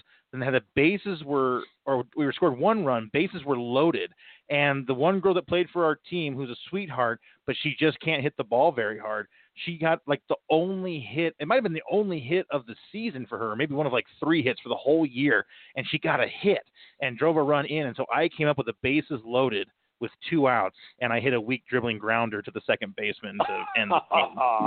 And that was hard because it was like, and I think part of it, and I know this is because really weird. She succeeded, and I just had assumed that it was already over because when she got up, I was like, oh, she'll just be out, it'll be over. And so, like, you kind of drop that intensity, and I think I wasn't able to get it back. You lost your focus. Yeah, I wasn't able to get back into the mindset. Yeah, it's funny when your mind wanders from what the task is, how easily you can't get it back. And it was a crazy thing that my boss talked to me about probably like 6 months ago. And I remember I went into his office, and he closes the door a lot. And I knocked on the door because I had to ask him about a meeting we were going to have. And I was like, I'm sorry to disturb you with your door closed. He's like, no, I was actually in between things. But he goes, the reason I close my door all the time is that when your door's open, people will stop by. And even if it's just to say, hey, hope you're having a good day, or hey, I saw this. He's like, it could be just a 2-second conversation. But he goes, anytime you're interrupted, he was taking this like master's course in time management and things like that. And it said it takes an average of 40 minutes into a task to get fully enveloped and get going full speed into something and really working. If you're creating a presentation or you're creating a spreadsheet or whatever it is, it takes about 40 minutes to get into the mode. And if someone breaks that, you start all over. And so, like, the other thing that he was talking about, how it turns off email notifications and then would shrink his email down to the toolbar. And that way it wouldn't have those little messages pop up saying that you got this new email, because every time that would pop up, that would grab your attention for a second. And even if you didn't go to that email, if it made you think about something for a second, it would break your concentration on what you were doing. And so when you talk about getting back into that mindset, it is. I mean, it's so much harder than you think we appreciate. It is. It definitely is. And, you mentioned that story. I mean, we're an educational show here, too, besides sports. People up at Spice used to walk by Jules, the executive assistant, Amy Grove, our wedding coordinator, Michelle Carr, our corporate sales specialist, to me. They would go past all 3 of those people to come ask me a question that all 3 of those people could answer. Because they knew, right? Because and it's just like I never get anything done sometimes. It is. It's very frustrating, but I mean, it is what it is. But that's a good question, Nate. I mean, did you have an what's yours, example? Nate? Well, so you guys know I was a pretty good golfer, at least back in the day. Nate, you played. Tell me if I'm wrong, but you played for Nebraska for a year. Yeah. Yeah. So what happened is, so in our golf season was in the fall in high school, and in South Dakota, it got pretty cold. We'd have our state championship like mid-October. Well, for whatever reason, I always peaked at the end of the season. Always. I always kind of started slow, but then I would always get hot, for our regional tournament. And the regional tournament was right before state, and that's how you qualified for state, and that's where it depended where you were placed, and all that. Well, the year before, my junior year, I tied for first in the region, and I lost in the playoff hole on the first playoff hole. And then my senior year, I actually won the regional, and I sunk a 30-foot putt on the 18th hole to win it by a shot. I didn't know it was for the win when I had the putt. Anyway, I ended up in the first group at state with 3 other guys, and one of them is it turned into a PGA player. So, some really good golfers. And it was on a golf course that I was unfamiliar with, Spearfish Canyon, which is on the opposite side of South Dakota, that where I grew up in the mountains. So it was like a mountain course. Okay, so setting the stage, right? So anyway, we get there. First tee, I'm in the first group with these guys. And I mean, the fairways were pretty lined. I mean, there was probably, I don't know, 100, 200 people watching. And, Mark saying how you kind of revert to your instinct. Well, that is not what happened to me. I got up on the first tee. I was actually the fourth one to go because I had the lowest score out of everybody. So they all went, teed off. Of course, all three of them smashed it right down the middle, 300 yards. I stepped up and I snapped it out of bounds, like out on the highway on my first tee shot. And then I went up. I had to re-tee. I snapped that one out of bounds. Oh. So here I am on the first tee. These three guys I'm playing with are 300 yards down the middle, teeing off, hitting 5. Ooh. So yeah. I ended up getting an 11 on the hole. Oh. My worst score ever on a golf hole.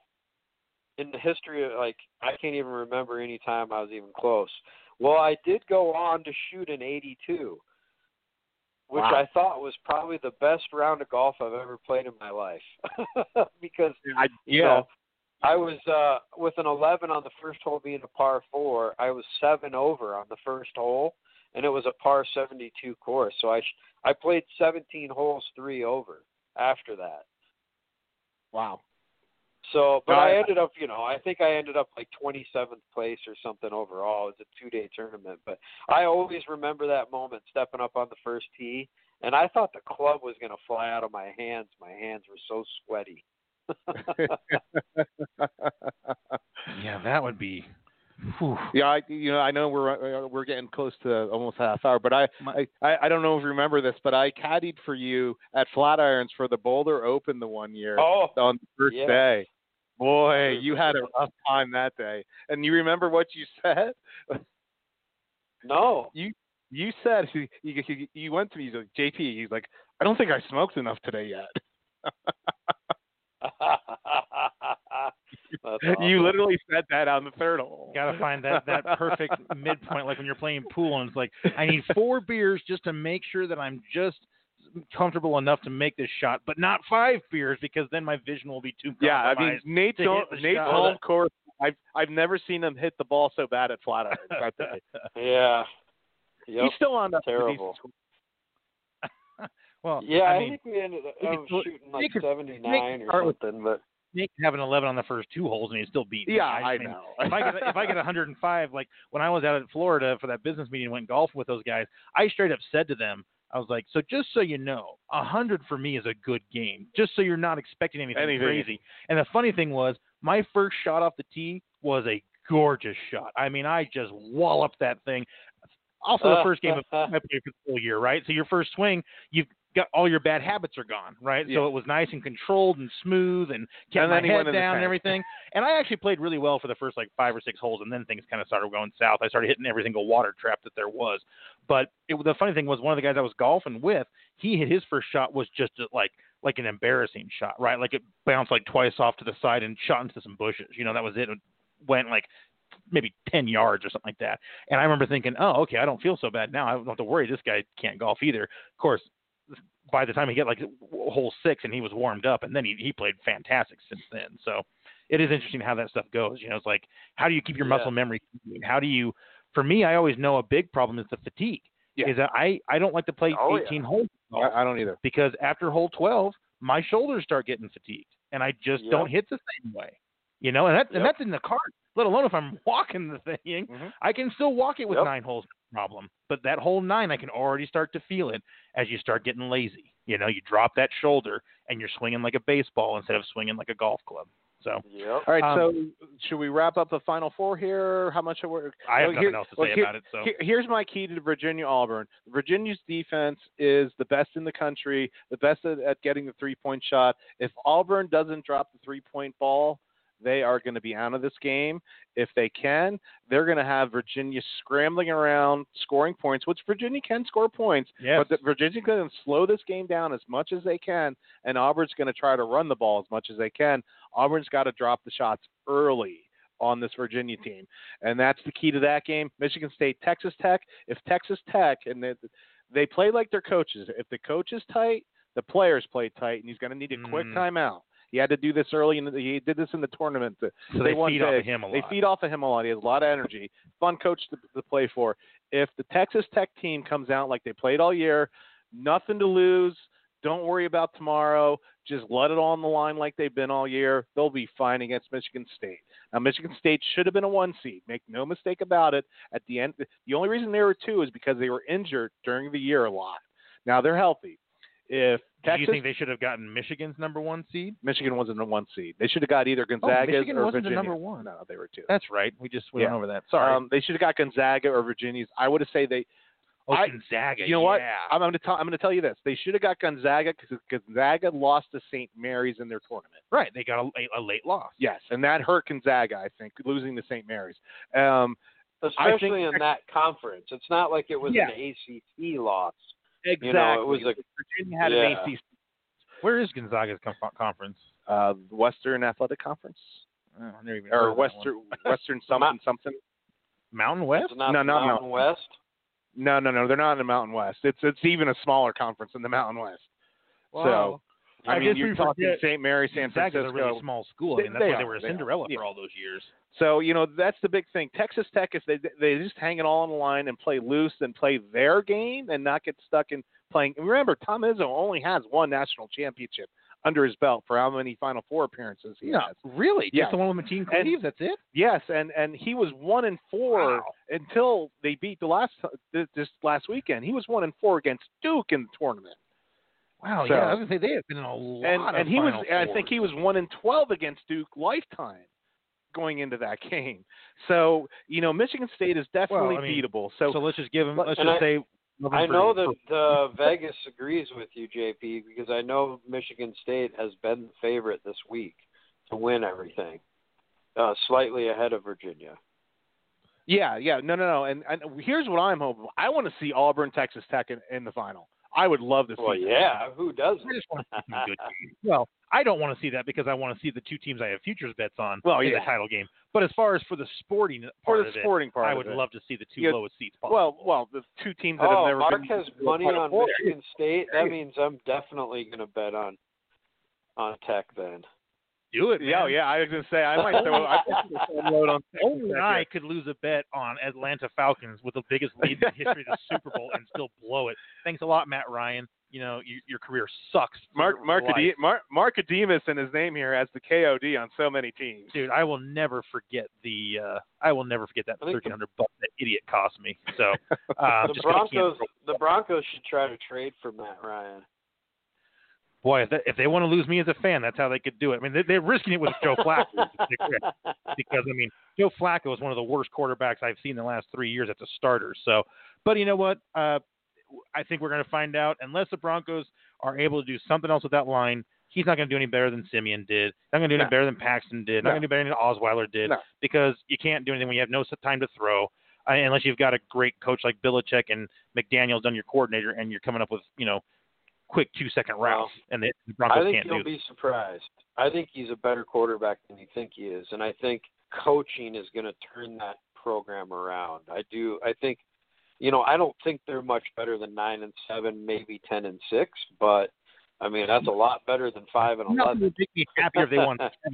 I would be thrilled. I would say 7 games should be a marker that you should strive for this year. Yeah, I mean they make 8-8. I'm thrilled. If 8, I'd be thrilled at 8-8. And I hope I am wrong on Joe Flacco. I could not be happier than to admit I was wrong that Joe Flacco was not a disaster. I'm just going by the last. He's the best quarterback that team's had in 4 years. So that's probably true. Yeah, that is probably true. You can't deny that. He is better than a 7th-round pick and a 1st-round bust. I'll give him that. He's not nearly as good as I think he's gotten credit for, and I still think his Super Bowl was just a goof. I don't think that was really that. Well, I think he just hit his zone.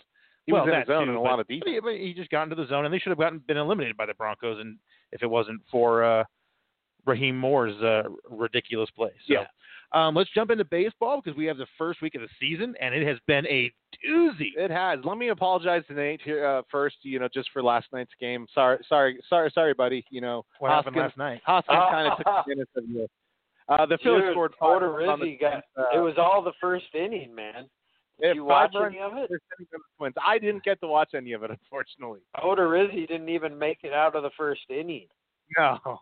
Yeah, the boy, Phillies beat up on that him. guy just what a talented guy that just never can harness his talent. I feel so bad for him. But your boy Franco hit for the cycle. Polanco, yes. Polanco. I'm sorry, Polanco. I don't know why I said Franco. He did. He was 5 for 5, and he hit for the cycle. He must have scored some points in fantasy yesterday. Yeah, I think he's Anderson's player, isn't he? Yeah, I'm sorry. Anderson had a huge day yesterday because he had Trout who hit 2 home runs. He had a guy hit the cycle. He's only 30 or 40 back now. Oh wow, yeah, but he's down 3 starts. That's going to be tough. Yeah. And it's been two things that impressions I've gotten from the first week of baseball. First one is I can't remember the last time so many of the top tier players are playing like top tier players. Oh, yep. That's been a long time since I've seen that. There's very few really good players. You're like, boy, that guy's really having tough or a bad start. I mean, there's some. There's always a few. But compared to most years, this is shockingly normal to what I've gotten used to. Usually the first few weeks are where you get these scrubs who play well and some superstars play like garbage. But I mean, instead you're seeing Bellinger playing great. You're seeing Trout playing great. You're seeing Harper playing great. You're seeing Machado play pretty darn well. You're seeing DeGrom pitch out of his gourd. You're seeing Mookie Betts play fantastic. You're seeing, you look at the first round picks in our draft, boy, there are not many disappointments in that first round so far. I'm sure probably one. Who's your first round pick? Arenado, but he hasn't been terrible. Oh, I thought you did okay. Now I know your second round. He hasn't hit a homer yet, but.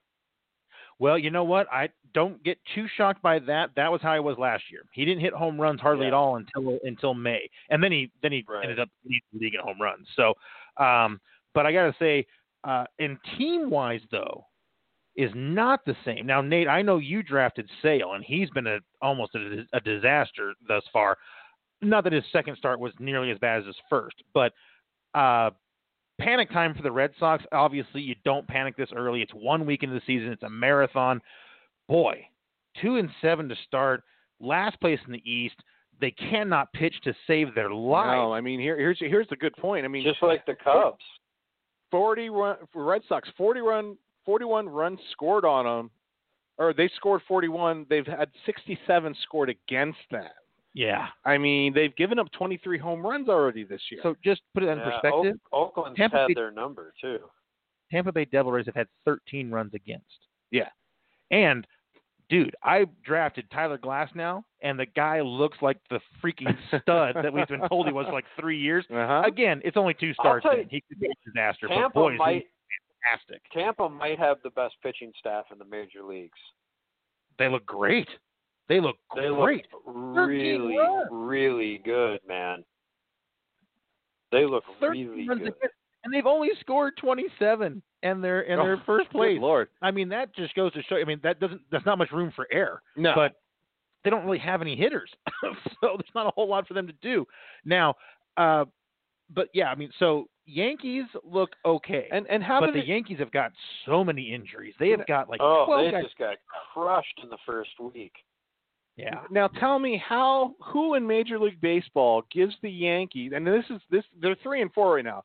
They play two stands against the Orioles, the worst team in baseball. Mm-hmm. I mean, who set this up? I'm glad that they're 3-4 and not undefeated. Look at this point. The Orioles have our 4-3. They're ahead of them. I know. So I'm looking at this. And how do you get and of two course, stands? Again, it's the first week. Yeah.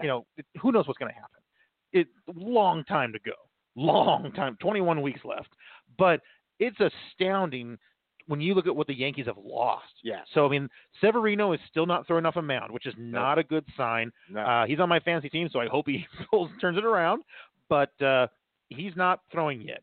Didi Gregorius is still on track to return, but that's not going to be until probably June. They've lost Giancarlo Stanton, for a while, and I can't remember what his injury is. I don't think it's like a debilitating one, but it's going to be a little while. They lost their stud Andahar probably for the year, although they haven't determined that yet. But they have, Nate, am I wrong? Is it 8 or is it 9 players on the IL? It's something I think crazy. I heard 8 yesterday. Yep. So, I mean, that's a huge number when you're this early into the season. And they and the Red Sox both look like disasters right now. The Yankees not nearly as much as the Red Sox. The Red Sox look just in chaos. And what's really scary, I think, for the Red Sox is that their hitting is fine and they still look like a disaster. And so if that team is hitting well and not winning, that means the pitching is atrocious. And it has been just ugly. I mean, Porcello last night got destroyed. Sales for Price hasn't been very good either. I mean, Price kind of tread water when he pitched. He's only had one start, and it wasn't terrible. He got a no decision if I remember right. But it's just, they don't. What are they hanging their hat on? I mean, this is getting scary for a team that is. I mean, this is the World Series champion that was. Well, it was a steamroll last year. How many home runs did the Diamondbacks have last night? 4? I know Ketel Marte hit a grand slam. That's all I know. I saw the grand slam, but I know there was another home run I saw in the highlights. I'm sure there was a few. I mean, they give up 13 runs or something, or something like that. I don't know. It's just it's staggering. It's you don't see this with a World Series champion, and that's even including the fact that they sent off their reliever Joe Kelly to the Dodgers, who has been maybe it's a Red Sox disease. Because that Joe Kelly the Dodgers almost should cut him. He's been that bad. I mean, I know it's the first week and whatever, but he has been so bad that he is the only reason the Dodgers have a loss. You've gone off on Joe Kelly a bunch of times. Unbelievable. The guy has pitched 4 innings and blown 3 leads in 2 games. The only 2 losses the Dodgers have are when Joe Kelly has pitched and screwed it up. So I'm sure he'll turn it around. I mean, he was a great reliever last year. But relievers are year to year. You never know. That's true. I mean, closers are a big deal because they tend to be consistent. I agree, and I think that's where you're going to see the big drop-off with the Red Sox this year. Is I think they kind of caught lightning in a bottle with their bullpen last year. Now, granted, Kimbrel was great, and he is great. But the guys they had leading up to him were all kind of a bunch of no-names, and they really pitched well in the playoffs, and they don't seem to have that mojo, at least not yet this year. And obviously losing Kimbrel, so I think that's going to be their big albatross this year. No, but answer that question, Nate. Why aren't they bringing Kimbrel back? I mean, they are in free fall, and no one's signing Kimbrel. Yeah, I can't understand that. I mean, the only reason that no one signed him, I think, is because he's got to just be asking a lot of money. I just don't understand it. I mean, the season has started. Wouldn't you as an impact? I'd say, whatever you want, whatever you're looking for, I'll give you a 1-year deal. I won't give you extra years. I'll give you 1 year. But if you're a competing team right now, give them 1. Yeah, like the Dodgers. I don't know the Dodgers don't get him. Other than the Dodgers probably don't want him because they're worried that he'll want the closer duties and he's not going to get that. I think the Phillies could use him too. I think the Phillies have tried to. Anything. I think the Phillies have been trying to talk to him. And did I see is Keuchel or whatever? Dallas Keuchel's still a free agent. He's still a free agent. What's up now, with that? Keuchel doesn't strike out, and he doesn't have good peripherals. He just has been on a good team, and he kind of gets lucky. I mean, you can only say luck for so long, right? I mean, you're good. But the guy is, I mean, he had that one like Cy Young year, but he hasn't really been like that pitcher ever again. Right, okay. He's been much more down to earth. His doesn't shock me as much because there's so much young pitching talent. There is. There definitely is. But yeah, I think the Phillies have been in contact with Kimbrel. I think that Keuchel would be an awesome fit with the Padres. Because that stadium kind of it's the great equalizer for pitchers, first of all, because that's probably the best pitchers stadium in major leagues. And, you got a young team that views some veteran presence, with a guy like him. That's their weakest, position is starting pitching. I mean, I bet you guys can't even name 2 of their starting pitchers, maybe not even 1. I know I couldn't. Well, yeah. I mean, and so there's be those a big good fit there. the big three, San Diego starters, and they were all sleepers this year, and they all look good. San Diego, I think, is making their Mets, Phillies, Braves step this year. I think you're going to see that. I think they're going to end up being a pretty darn good team. I think Machado was a great signing to add to a lot of those young players, and for Tatis is up and playing well. I think it's a strong team, and I think the National League is going to be very fun. The Phillies are. What did we? I mean. And when we I know that I did, and I'm sure you did, and I think Nate did, previewing the Phillies. Like, dude, this team, look at this lineup now. Look at this pitching staff. This is a tough team. Well, and they're 5-1 for a reason. Well, and the only reason they have a loss is they had an error in the eighth that pulled the Nationals tied to go into extra innings. There you go. Like the Dodgers. The Dodgers are 6-2. Only reason they have 2 losses because Joe Kelly blew them. And then the Brewers are 7-1. Yeah, like 4 home runs in 4 games. Well, he looks like an MVP again, doesn't he? That guy's like the straw that stirs the drink. And the Brewers are kind of a shocker because they don't have the bullpen they had last year. But Hader has been absolutely lights out as a closer. He's destined to be one. But he's looked fantastic. That team is playing. It makes it look like they certainly did not look like they were a fluke. Looks like they were a champion or a division champion last year for a reason. And here's what I like about I think they have a great manager. That's true. Who's their manager again? Is it Yost? Craig Counsell. Craig Counsell from the yeah. Marlins. Now, here's what I like about the Phillies. I mean, their 1, 3, and 5 hitters are now batting 5, 7, and 8. So huge. Opening day. You'll walk Harper to put him on first. You got to get Hoskins. Hoskins hits a home run. And the best thing is that Hoskins should have a good year this year because he's past the sophomore slump. Yes. Usually this 3 is where for 4 last night. And it's the same thing with Bellinger, right? Bellinger had his great rookie year. Yep. Most home runs ever for a rookie in the National League. And then Chris Bryant, too. Pretty iffy. Yeah. And then, boom, he was just – Chris Bryant what? I was just saying Chris Bryant's one of those guys, too.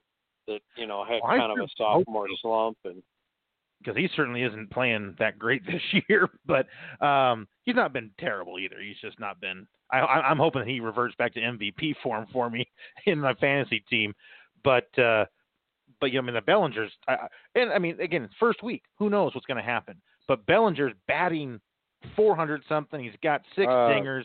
He's hit a home run. 438 is what he's batting right now. Yeah, hit a home run almost every game. Yeah, he's got 13 ribbies. I'm telling you, it's the new goatee, man. He looks like a completely different person, and so no one knows how to pitch him because they forgot who he was.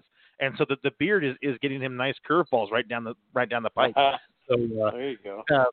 But what a great! The National League, it looks awesome. It looks like the powers that should be RB right now. Yeah, I am worried about the Rockies. Last night, the Dodgers could be a scary team this year, and I think we could see. I would be shocked if it's not Phillies, Brewers and Dodgers, because the Dodgers look amazing, and they don't have their 2 top pitchers. Right. Both Rich Hill and Kershaw are on the bench right now. Yeah. And they're still. And Kershaw's coming back soon, though. And that's great. Adding Kershaw to a team that's steamrolling. My God, I hope it's Phillies Dodgers because I want revenge. I want revenge for that Matt Stairs grand slam. All I want to do is see him strike out Bryce Harper with a bases loaded. You should take a picture right now. You should take a picture of my Phillies windbreaker right now here, because that's what you're going to be. The hunt for Red October is going to be going on, baby. I got this in 2008 when we won the pennant, baby. I still have it. Bleed blue, bleed blue. So I think we could have a very fun season in the National League. In the American League, so first off, Nate, you talked about Chris Davis a lot, and guy looks fantastic. There's still that fear that he does strike. I think he struck out almost a third of his at-bats so far, which is never a good thing. But, boy, does that guy have power. It's pretty much a home run or nothing. But, boy, that guy is just he's an RBI machine. I'm not sure if the A's have enough pitching to win that division. The Mariners are in first place at 7-2. Makes it look like all the changes they made in the offseason. Didn't we dog the Mariners on our previews? And they're rebuilding. They're rebuilding. But I just think it's that the Astros are 3-5. Yeah, that doesn't make any sense. They're not hitting. Who did they open up with? I don't even remember now. I don't know. I just know they're not hitting, and that's a weird I think thing. they opened up with Tampa. Let's see. Yeah, they did. So they went 1-3 against Tampa, and they went 1-3 against the Rangers, and then they beat the A's last night. Yeah. So, yeah, I mean they're just it's early. Like I said, you can't go crazy. It's just, but I mean their team batting average is 240. This is a team that scores runs at a crazy clip. I mean their on base percentage is 311. That's just bad. And again, of course, it's just all these things could be just little tiny blips, and by June everything looks normal again. But I just love you love seeing some interesting things going on to start the season and make it interesting, and maybe some changing of the guard in some places. Let's go back to the NL real quick. How about the Cubbies here? Their team ERA is over 7 runs a game right now. Their bullpen's already gave up 21 walks. Yeah, I don't know what to think. That team could be in trouble. They could be in a lot of trouble. They could be fine, but I just still think that the Cubs, they were never as good as they looked that World Series year. And I don't think they'll ever have trouble scoring runs. I mean, they've got Chris Bryant, they've got Anthony Rizzo, they've got Javier Baez, and he's already going off again. And they got plenty of hitters. But like you point out that pitching. And Hendricks has never been what he showed us that one playoff year. Lester I think he's finally just gotten over the age hump, and it's just, nothing against him. It's just, father time catches up to everybody. It does. It's inevitable. And if the bullpen's not playing well, I can't even really name much of their bullpen. I mean, I know they brought in Morrow to be a closer. I don't know if he still is a closer. Nate, do you know? He is. I don't know if he's healthy. I don't know if he's actually playing right now or not, but he's their closer, as far as I know. They have Carl Edwards, who's a pretty good young pitcher. They used to have Pedro Strop. I'm not sure if he's still there or not, but they've got some pieces. I think they're just, for whatever reason, they're just struggling as a team out of the gates. It looks like they do have. It looks like Strop is their closer now. And then they got Steve Cishek that they got from the Marlins, I think 2 years ago, or maybe he went to the Mariners and then to the Cubs. But he's a good player. Yeah. But I can tell you, I've got him on my team as Quintana, and Quintana got just destroyed last night. Didn't look so good in his long inning relief of Yu Darvish, who's another issue. Yu Darvish looks worse than he did when he was tipping his pitchers for the Dodgers. I mean, he looks just, I don't even know, what would you call that? I mean, I think he looks hurt. Yeah. Maybe he is hurt, and we just don't know it. Hurt, confidence is gone. I mean, Cole Hamels is not looking strong. I mean, boy, I tell you what. I mean, oh shoot, this stupid video is going to start. I will tell you one thing about Darvish, and this is just because based on experience, I actually have the guy on my fantasy team now, and I've had him on my fantasy team a few times, and he is always terrible the first month of the season, always. So that could just be, he's kind of a slow starter, and he is a year removed from Tommy John. So that's another thing. Some guys just never get that control back, and if you don't get the control, obviously, I don't care how hard you throw. So is he, how many years is he out from Tommy John? Is it 3? No, just 1. No, I guess technically 2. Because he pitched last year. And then last year he was a disaster. Yeah, last year was his first full season coming off the Tommy John. Oh, the year he played for the Dodgers, he didn't play a full season. I didn't realize that. Yes, correct. Okay, so I didn't realize he was that recent from Tommy John. But, yeah, it's just, boy, we'll see. I don't know. I don't Well, I can tell you I'm taking him out of my lineup for a while. I would hope. But I'm hoping on Kershaw. I think he's got one more rehab start, and I'm hoping he'll be back soon. So. Well, I'm hoping for Kershaw. Yeah. Interesting. Now, things always get skewed to start the year because there's so little time, right? So you'll see people bouncing up and down on the points totals for fantasy baseball. Now, Bellinger leads the way at 71 points, and that's because of the multitude of home runs and RBIs. Christian Yelich is second. We talked about him before. I mean, the guy's just been gangbusters. He's the straw that stirs the drink in Milwaukee, and he's like a Barry Bonds for them. He really is. I mean, besides those 4 straight home runs, he hit the walk-off hit. Right, it's like in that game. He always comes through for them, and that's a big confidence changer for a team when you feel like if we can just get to our guy, we're going to be okay. Yeah. And that does a lot of things for a ball club. It really makes them, like the Phillies don't have that problem because they've got so many good hitters now in their lineup. That lineup is so strong. I mean, I looked at that lineup and I shook my head. I'm going, I think it's the best lineup in baseball. It's like looking at Boston last year. Yeah. Where you're just like, who do I pitch to? I mean, like I'm 8 batters in and I haven't gotten a break. Exactly. So I think the Yankees are a close second when they're healthy, but I think the Phillies probably have the best lineup top to bottom. I don't know. I think the Rockies, if they would turn things around, they could be considered in that conversation. But I would not go along with that only because last year their batting average never got good. They were always bad. And that's something that they talked about, like, how they fixed that problem, because the Rockies used to always be a great hitting team, and they haven't been now for 2 seasons straight, and they're looking like a bad hitting team again this year.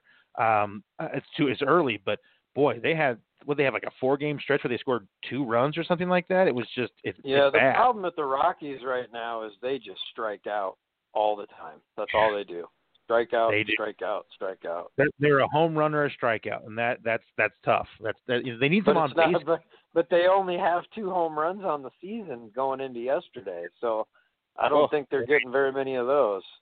Right, and they better be careful, man. They could find themselves in a deep hole. The Dodgers rolling and San Diego stays strong. Whew, they could find themselves in a pitfall pretty early on. And by the way, Nate, let's not forget our bet between the Reds and the Padres. Padres have 5 wins and the Reds have 1, so I'm feeling good 1 week into our. We got a little side action here. Unfortunately, no bet, but okay. just a friendly wager, not a money wager. No crossing swords. Michael Franco is 3rd in total points. Boy, I tell you what, that's a little bit of a shock to me. I think that'll come back to earth. It might just show that nice lineup protection. I think it's because isn't he batting really low in the lineup, like 7 or 8? Yeah, he's got to be. He's got to be at least 6, if not 7. If nothing else, just a really low stress, from no longer being the man. Ketel Marte is way up there at number 4. That is only because of the grand slam yesterday. Without that, he wouldn't have nearly as many points. Although he's having, I suppose Polanco's got to be up there too. Franco's actually he's hitting 8. Polanco's like 15 or 16. So he hadn't done much before then, I guess. His batting average is good, but his other counting stats are all low, especially RBI. Yeah, really sure. Mm-hmm. He's only got 1 RBI on the whole season. That's a big. The Twins are in first place, though. Well, I'm not saying that he's not playing well. I'm just saying his counting stats for fantasy are not very high. Mike Trout is the next on the list. No shock there. Then Colton Wong. This has got to be a goof, right? I mean, this guy, I don't know. I mean, there was a time when this guy was really hyped, and then he just has never done anything. Maybe he's adjusting the smoke, but I can't say that I agree with that. We're down to like almost 90 seconds here. Real quick for pitching. I don't know if I want to see in the pitching lineup. Starting off is DeGrom. No shock there. The guy's an absolute stud. Matt Shoemaker, who I actually picked up because why not? Just give it a run. He's number 2 in overall because he hasn't allowed to run yet. That's staggering. Hyun-Jin Ryu is number 3. He's pitching for the Dodgers. That's going to go well. Lucchesi for San Diego. That's one of those sleepers that we were talking about. He's looking fantastic. Tyler Glasnow, I talked about picking him up from Marco Gonzalez in Seattle. Jose Barrios in Minnesota, pitching fantastic so far. Might give Nate 3 wins in 1 week for his fantasy team. Strasburg, Trevor Bauer, Mike Fears. Mike Fears, damn it. I just never trust that guy. And dang it, I should have picked him up. Josh Hader is in the top 12 of overall pitchers, and he's a reliever. So it just goes to show you kind of season that he's already having, and could be a fantastic year on tap for him. Might even challenge for a Cy Young as a reliever. which is always an interesting kind of thing. Looks like we're down to about 30 seconds. Any parting words before we say goodbye for the afternoon? War Eagle. War Eagle. How about you, Nate? Nope, baseball cards. Poor guy. We put on. All right, we're down to 10 seconds. Thanks so much for tuning in, everybody, and enjoy the wonderful weather if you're out here in Colorado. Offensive out.